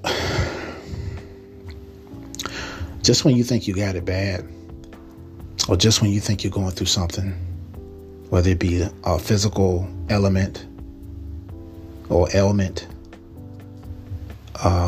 emotional distress, Spiritual warfare is always at play. And right now, what we all need is love and prayer, man. And to prep ourselves as best as we can in Jesus Christ's name. And Yahusha HaMashiach, fam. Now, I know how a lot of y'all feel about the word, some of the things we talk about. I'm still your man, guy. I'm still the main guy, and I'm still your guy. But I'm praying that a lot of you start seeing this stuff, man, for what it is. And look, if you rock with me, I appreciate you. I really do. But if you really, really, really, really, really, really rock with me, man, you could really do me a big favor and share my content. Because for some people, this is just entertainment. I understand that. For others, there's some good material they agree with, maybe some things they don't. And that's expected. I'm not here to tickle everybody's fancy or anybody's for that matter. And I'm surely not here to just do things to save face because it's what I think will best reach the numbers of the masses. No, I'm here to tell you whatever the topic is that we're discussing, I'm here to be 100% authentic about it because that's one of my mottos, fam. On this show, we come real, we come raw, we come authentic, or we don't come at all. And this show is based on, if you don't know anything else, spirituality. And as long as Pharaoh Radio, my Pharaoh Radio exists, the one and only, I will stand and die on that. Now, you got to be careful how you put things out there because the way things are nowadays, you got to be very specific. And I hope it's not y'all's will for me to pass anytime soon.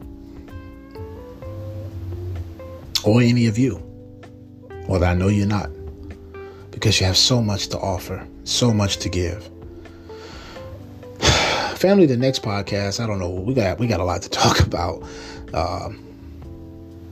I'm still thinking about dropping that podcast called, and I'm paraphrasing it right now, about,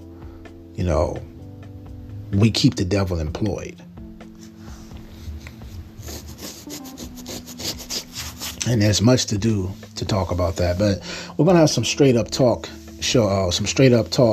coming your way where we just talk raw on everything we can and just do sort of a spinoff, a reminder. So on that note, family, I hope you all have a good night. Stay tuned for part 2 of this hell. We're not going to do a series. It's just going to be a spinoff part 2 probably where we get a little bit more deeper. And make sure you check out the description of this podcast. Use these Bible study tools and also check out one of Bill Weiss's videos. Check it out. If we do the part 2, if I change my mind, I'll let you know. Because I do feel that I need to get a little bit more deeper on this subject for you all, to take some of you to take this a little bit more to heart. Because it's nothing to play around with. It really isn't. And whether you want to hear it or not, it's beneficial that you do. I'm your boy J Rated R. Y'all have a good night, good morning, a good evening. Be safe, be blessed. Pray. Watch your 6. I'm out. Peace and namaste.